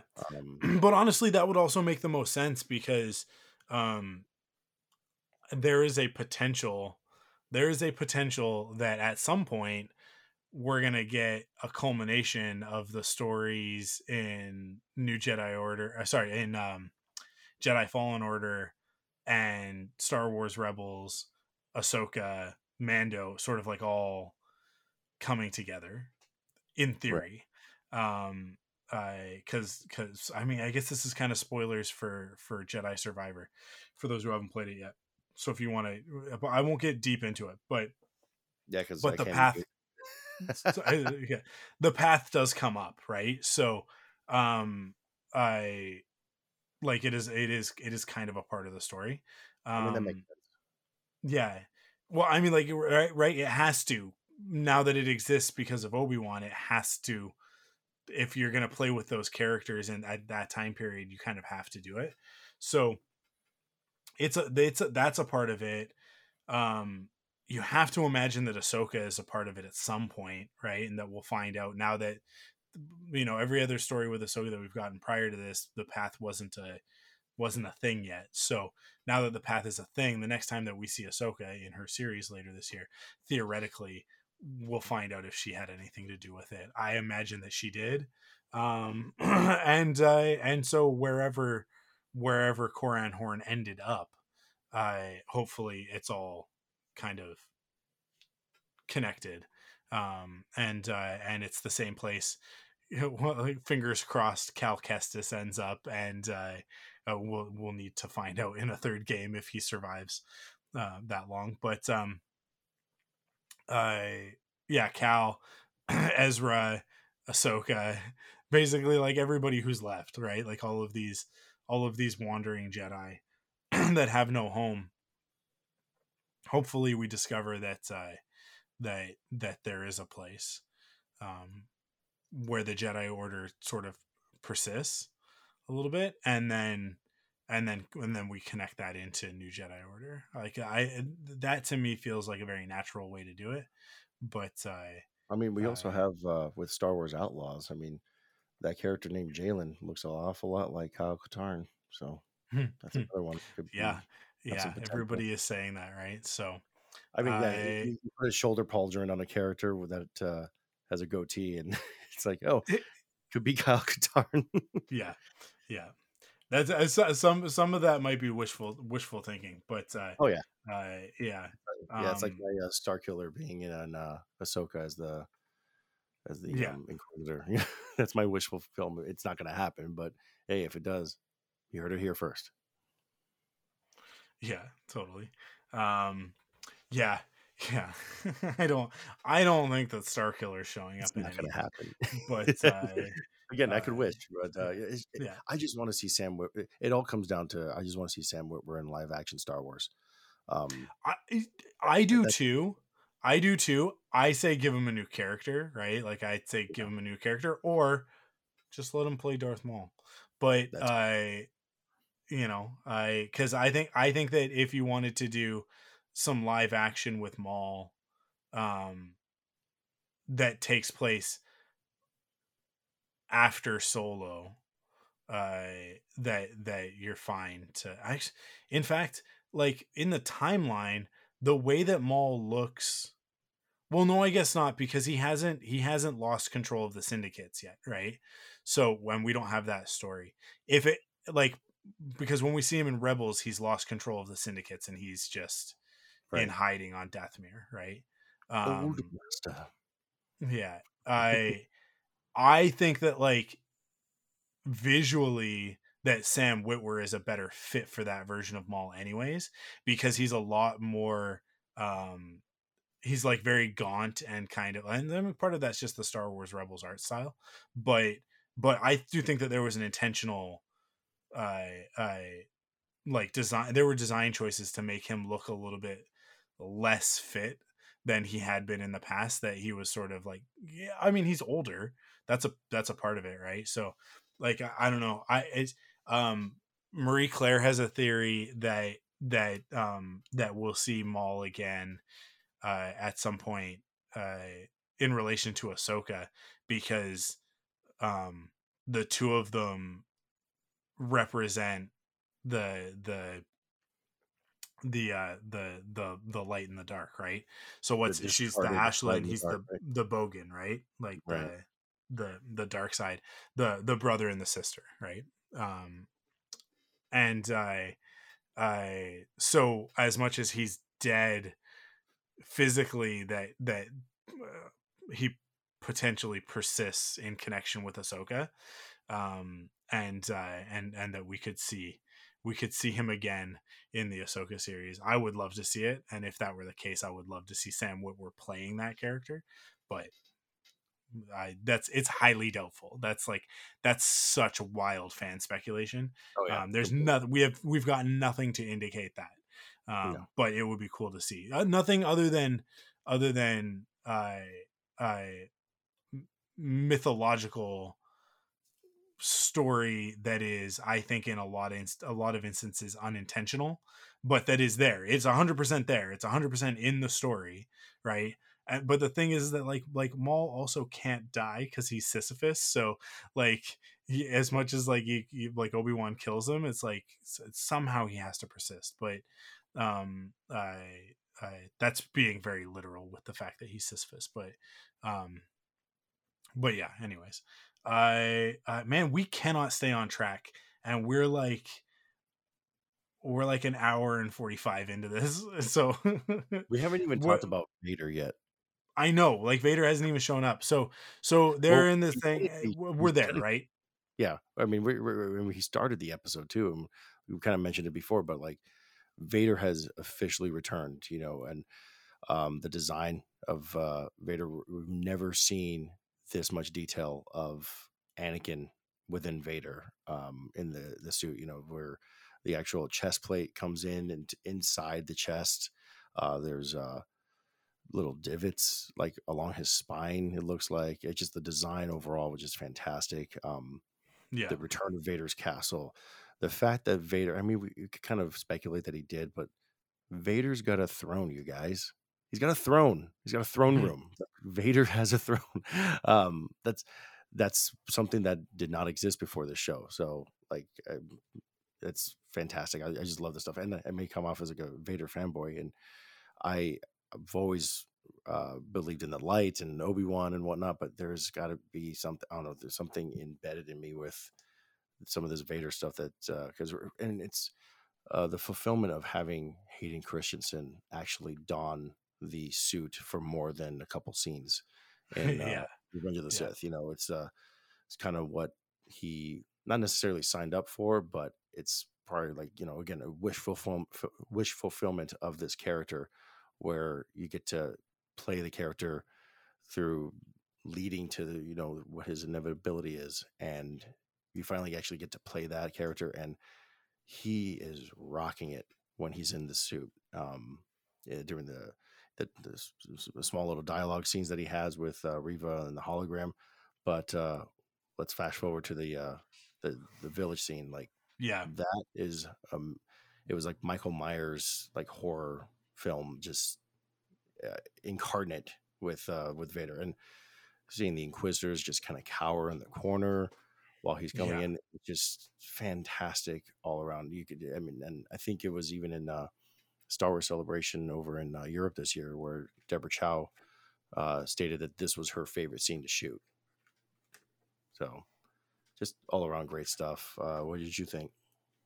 Yeah, I mean, this scene is unsettling to say the least, right? I mean, Vader shows up, Obi-Wan senses him before he even arrives, right? And this is another one of those spots where it's like his reaction is, like you said, over the top, but it's because he's just like he's overwhelmed by the darkness, right? Right.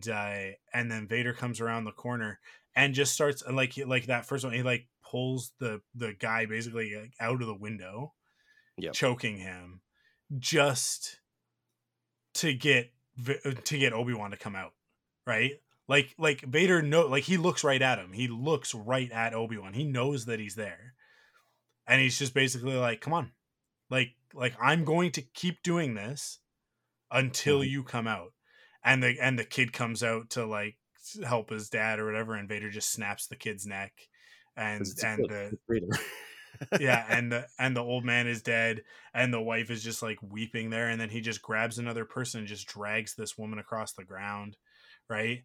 Like he just and he's just causing pain and suffering in order to more or less like it's similar to what the Grand Inquisitor was saying in the Right. first episode of like it's an itch that they can't help but scratch, right? Like he's trying to force Obi-Wan into doing the right thing because he thinks he knows Obi-Wan, but what he underestimates is just how broken Obi-Wan is at this point, that Obi-Wan just lets this happen. Which like that Vader murdering people is not unsettling to me. I am absolutely desensitized to that, right? Like that's his whole deal. I've actually even played as him and done the murdering, right? Of 100 Wookiees in Force Unleashed, right? Like no big deal. It Hmm. is Obi-Wan reacting but not doing anything about it. That is what's unsettling, because in this moment we need a hero, we need a Jedi Knight, and there isn't one to be found. When Obi-Wan said to Bail, "I'm not the man that I used to be. Like get somebody else. I can't do this." He wasn't lying, right? He is not in a state to confront Vader. And so he does do the right thing eventually, and is like, I'm going to draw him off because the important thing here is Leia getting back to safety. Right. Um but but he also is like, he's not going to confront Vader. He's going to lead them away, right? He's going to lead Vader and the Inquisitors away, or at least he thinks he will. And so he runs, and eventually Vader catches up to him. I love it when Yeah. Vader ignites the Oh, lightsaber, and so good. Obi-Wan just stands there and like thinks about it and then just runs. And he just runs. Just again, he's just overcome by fear. And this is so the opposite of who we know Obi-Wan Kenobi to be from everything that we've seen in the Clone Wars and the prequels, of like, like General Grievous is standing in front of you, jump down and fight him. Right? Like, but instead, here's Vader, and he can't bring himself to fight this being in front of him. It's overwhelming. He not only did he just find out that Anakin is still alive, but now Mm-hmm. he's here. He's doing these horrible things. He's witnessing them for the first time, and he is in shock. He cannot do anything. And Yeah. yeah, I think you hit the nail on the head where it's just the inaction is what is unsettling. Real quick, going back slightly, I don't know if you've ever noticed this. I noticed it the first time I really noticed it was this time, but I think this is the best use of the story point of Vader's breathing, where Hmm. he walks into the marketplace, he's menacing, standard Vader breathing. When he notices something over the left, and he stops, the music is silent, the breathing is silent, everything is silent. But then uh, when Obi-Wan kind of has a shallow breath, you don't hear an inhale from Vader. You hear a slight exhale, and he is in 100% control of the situation. Hmm. And it's just fascinating to me. The first time I actually like realized that this during this rewatch, I'm like, that is a solid use of a trope that we've had for 46 years of this menacing figure that looks like just a dark triangle that has this menacing breathing, and it's a fantastic way of kind of interpreting that story, almost a trope at this point, for a new audience, a new show, and just using it very effectively. I felt. Did you notice that? No, I've never really cued in on that specifically, like on the breathing thing. But yeah, Yeah, I'll have to go back and revisit it. it's very subtle, but there's just this moment Mhm. where it's just dead silence in the entire marketplace. And then when Yeah. Obi-Wan, out of fear, just is breathing, you just hear this, and then it cuts back to Vader, and it's just a slight exhale, just, and then that's when he starts force pulling the dude out of the window, and it's Mm. just like, now I know you're here. Now here I am.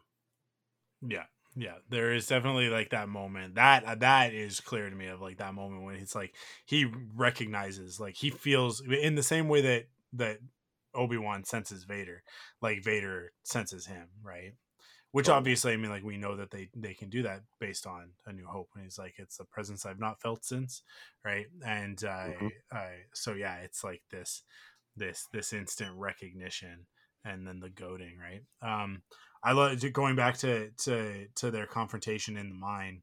Um, I and when Vader then like starts talking to him, right? And he reacts and he ignites his lightsaber, not to defend himself or to fight, but just out of like sheer like fear, just totally out Yeah. of fear. Hmm. And the way the lightsaber just like snaps, like it hisses to life in such an aggressive way, which is not typical for like what we assume with what we not assume what we sort of like I have come to know with Obi-Wan when he turns his lightsaber on, right? Like it's Hmm. usually a lot more methodical feeling. um but this is just like he is just reacting, he's just purely reacting, and Vader just houses him so Oh yeah. hard. Like Obi-Wan doesn't stand a chance here. But we have to, I remember people watching this episode and a bunch of people complaining. Like this, the first two episodes everybody thought was great. And then this was the episode where a bunch of people started having problems with the show. And this like, but he doesn't, Obi-Wan's better than that. And it's like, you're missing the point of this story. The Obi-Wan you knew was better than that for sure, 100%. This is not that man. He has gone through some stuff and he hasn't ignited his lightsaber, right? Like since until the beginning of this situation, right? Hmm. Like this stuff with Leia. He hasn't like that, he buried them in the dirt, you guys. Like he did not use his lightsaber for 10 years. You expect that he's just like good to go. There's a reason why the Jedi train constantly, right? Like, and it's to be ready for this moment. I can't remember what story it is, but there is a story about Obi-Wan training with a lightsaber, like a young Obi-Wan. And like there's like a line or two about I don't even know why we do this sort of thing.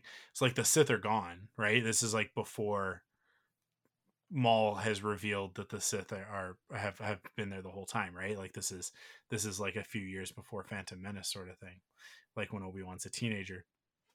And I wish I could remember what story this is from, but it's Jedi sort of like Apprentice this. novels, maybe. It might be from one of the Apprentice books, yeah.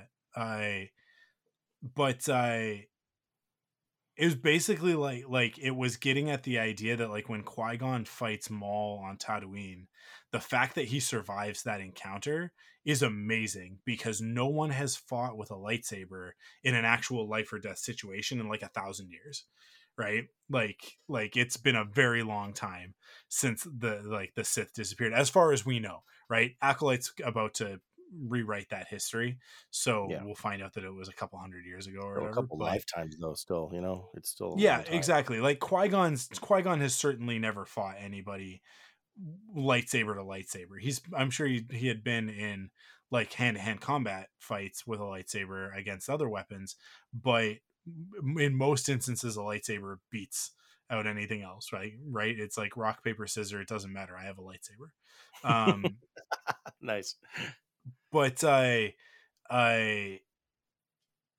yeah, it's like but there are other stories as well that talk about like their training.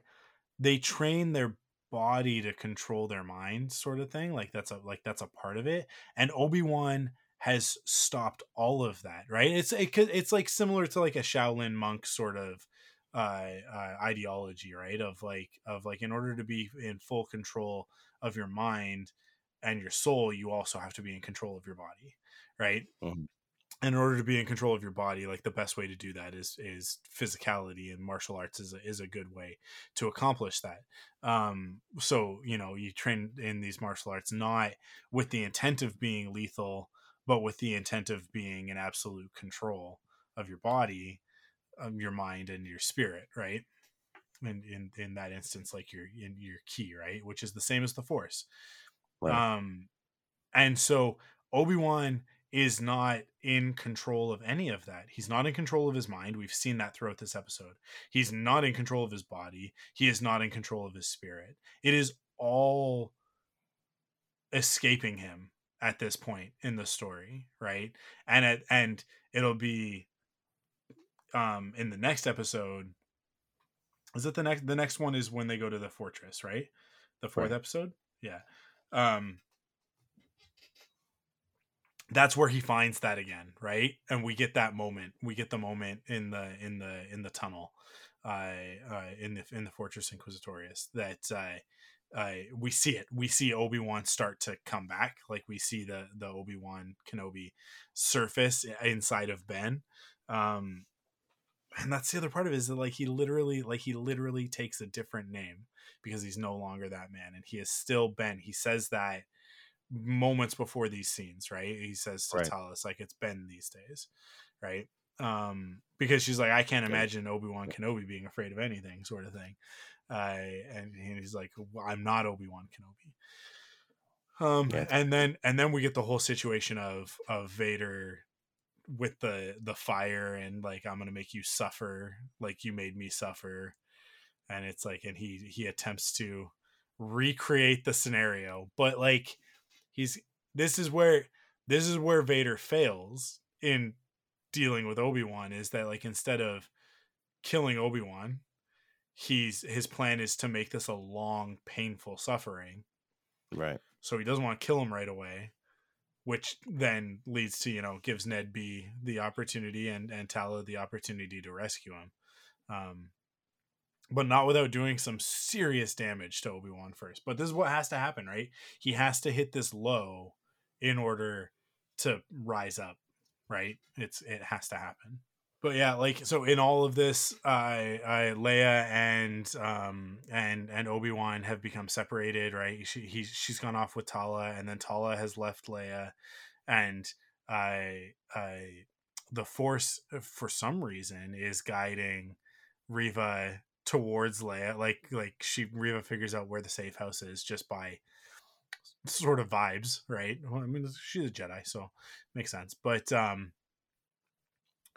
I we basically end the episode with Leia in the clutches of Riva, right? Like, that's kind of where we're at. Right. Was there anything else that you wanted to say before we kind of wrap it up? Um. Amazing fight. I love how one sided it was completely. It also has some moments where they kind of set up some moments that we'll see. It's kind of like a flashback, flash forward type of thing, which Mm-hmm. we'll see in, I think, part 5 come to fruition. One of my favorite things about this episode is, again, going back to that first saber ignition with Kenobi, and how he was so out of fear when he ignited it. It wasn't glorified. It wasn't heroic. It was just completely out of fear. One of my favorite moments about that was that it it was almost like, even because he was completely obviously in the darkness, emotionally and uh, visually. Yeah, he's literally in the darkness, and it's almost as if in this moment he ignites his lightsaber out of fear, and even the light is betraying him, because there are these moments where it's almost that reversed situation where, if, like, say you want to turn off all the lights in the house to make sure that it's safe outside the house. It's almost like the reverse, where if you had the lights on, everyone can see you from the outside, kind of that thing, where from the lightsaber's perspective, he has the lightsaber to light his path to see if Vader's out there, but even the light is betraying him because it's so dark that it's just showing where he's at, so Vader could catch him, and he can't even see past his lightsaber because it's so dark and the lightsaber is so light. So I really like how that was shot, particularly. But those are really my thoughts at the end. Overall, fantastic episode. Is definitely my favorite of the first three, and I can't wait to move forward. We could probably talk about this moving forward in the future episodes, but I love how these episodes kind of they're kind of this, story wise, they kind of follow the same beats, or visually, emotionally, of the original 6 films, where this is kind of the prequel trilogy in 3 episodes, where we have the beginning, the introduction, and the with the characters, and the kind of the hero's journey kind of begins. The second episode kind of takes place in a very similar kind of aesthetic as Attack of the Clones and Coruscant, and this episode in particular. And moving forward, it happens again, but in this episode in particular, where we have a fight, there's fire involved. One of our characters is getting burned, and there's other moments like that, but just overall, just really digging the series, and this is definitely my favorite of the first 3. Yeah, for sure. Yeah, I like I've said multiple times, right? This is where it really starts to ramp up. This is where it gets interesting. Um, Everything else has kind of just been set up, and then these next 2 episodes I think are the strongest. And I mean, like, it's easy to say that the final episode is the best one because it's got the cool lightsaber fight, but for me it's like none of that matters. Like, that's the thing, is that like that lightsaber fight is inconsequential and does not hit as hard as it needs to if you haven't done your homework in this episode and the next one, right? Like, that's what it comes down to for me. And then the 5th episode is really like Riva's episode, right? So yeah, it's a little bit of a different thing, but anyways, we'll talk more about that when we get to it. We are taking next week off, correct? That's the Yes. plan. Yeah, so we're taking next week off, and then we'll be back the week after that to talk about part 4. And yeah, and then it'll be 4, 5, and 6, those 3 weeks in a row. And we'll be that much closer. I mean, like, that'll pretty much bring us into what, like the beginning of July, right? So if Yeah, we're for sure. or like mid-July almost, kind of thing, right? Like Yeah, for sure. Yeah. the 10th will be the last time that we record. So we will be like within striking distance of Ahsoka, which got its premiere date, which is August. Yeah. Is it August 21st or 23rd? I can't remember. It's later in August. I know that. Let me bring it up on the IMDb, and I'll tell you guys when that first episode drops. But yeah, August 23rd.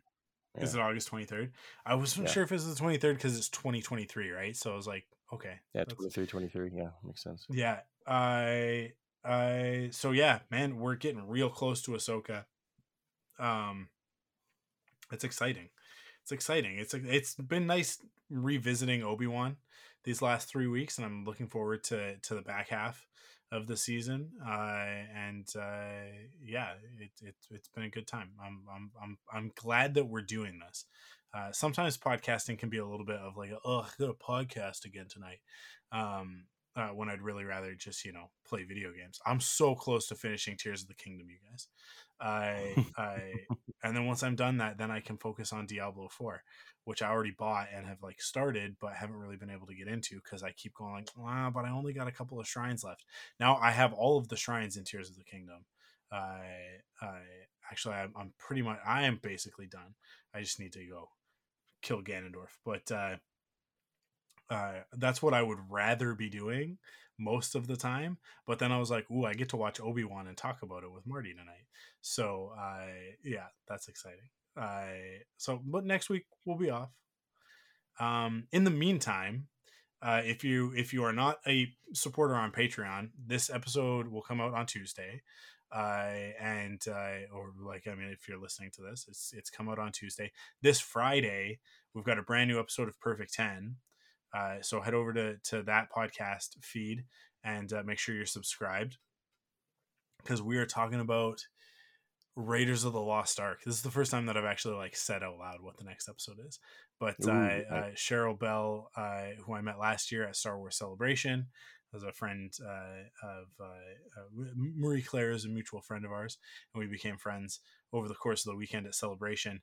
So she's come on. She is like, I think, the biggest indie fan that I know. Like, she is the biggest fan of Indiana Jones. So I say all that to say like in the week that you guys have off, you can listen to me and Cheryl talk about indie for like, I think almost 2 hours. So that's fun. And if you want to, you can go back and you can listen to Marty and I talk about T2 from a couple of months ago. Yeah, that was fun. If you haven't listened to that one yet. Did you record the Raiders of the Lost Ark episode already? Oh yeah, we recorded it. Yeah, we recorded it last week. So it'll, as a matter of fact, when I'm done recording with you, I have to finish editing it so that I can post it for Patreon, because everybody on Patreon gets it tonight. They get it around midnight tonight. So patreon.com/thunderquack if you want to get early access on that one. Yeah, so that's going on, and I think that's pretty much it. We just kind of got that. I think maybe after we are done with Obi-Wan on Force Perspectives, that I will jump back to Rebel Cells, and we'll do a couple episodes covering Star Wars Visions, and then Young Jedi Adventures, because those are two things that have happened in Star Wars animation in the last little bit that I said that we would cover, and it's just, one thing at a time. So I look forward to that, and like that'll bring us right to Ahsoka. Basically, I think like if I look at the schedule, it's like that'll get us pretty much there. So look forward to all of that content coming soon, or maybe possibly already out. I mean, it's a podcast, so you could be listening to this 2 years after we recorded it. As a matter of fact, like, well, why wouldn't you be? We're talking about Obi-Wan Kenobi a year after it aired, so it's not like any of this is timely anyways. So if you're in the future, thanks. Do we have jetpacks yet? How's Star Wars Outlaw? How is Star Wars Outlaw? Does Elon Musk still own Twitter? Is Trump in jail yet? These are the questions that I want to know. The jetpack one is the most important, though. Priorities, guys.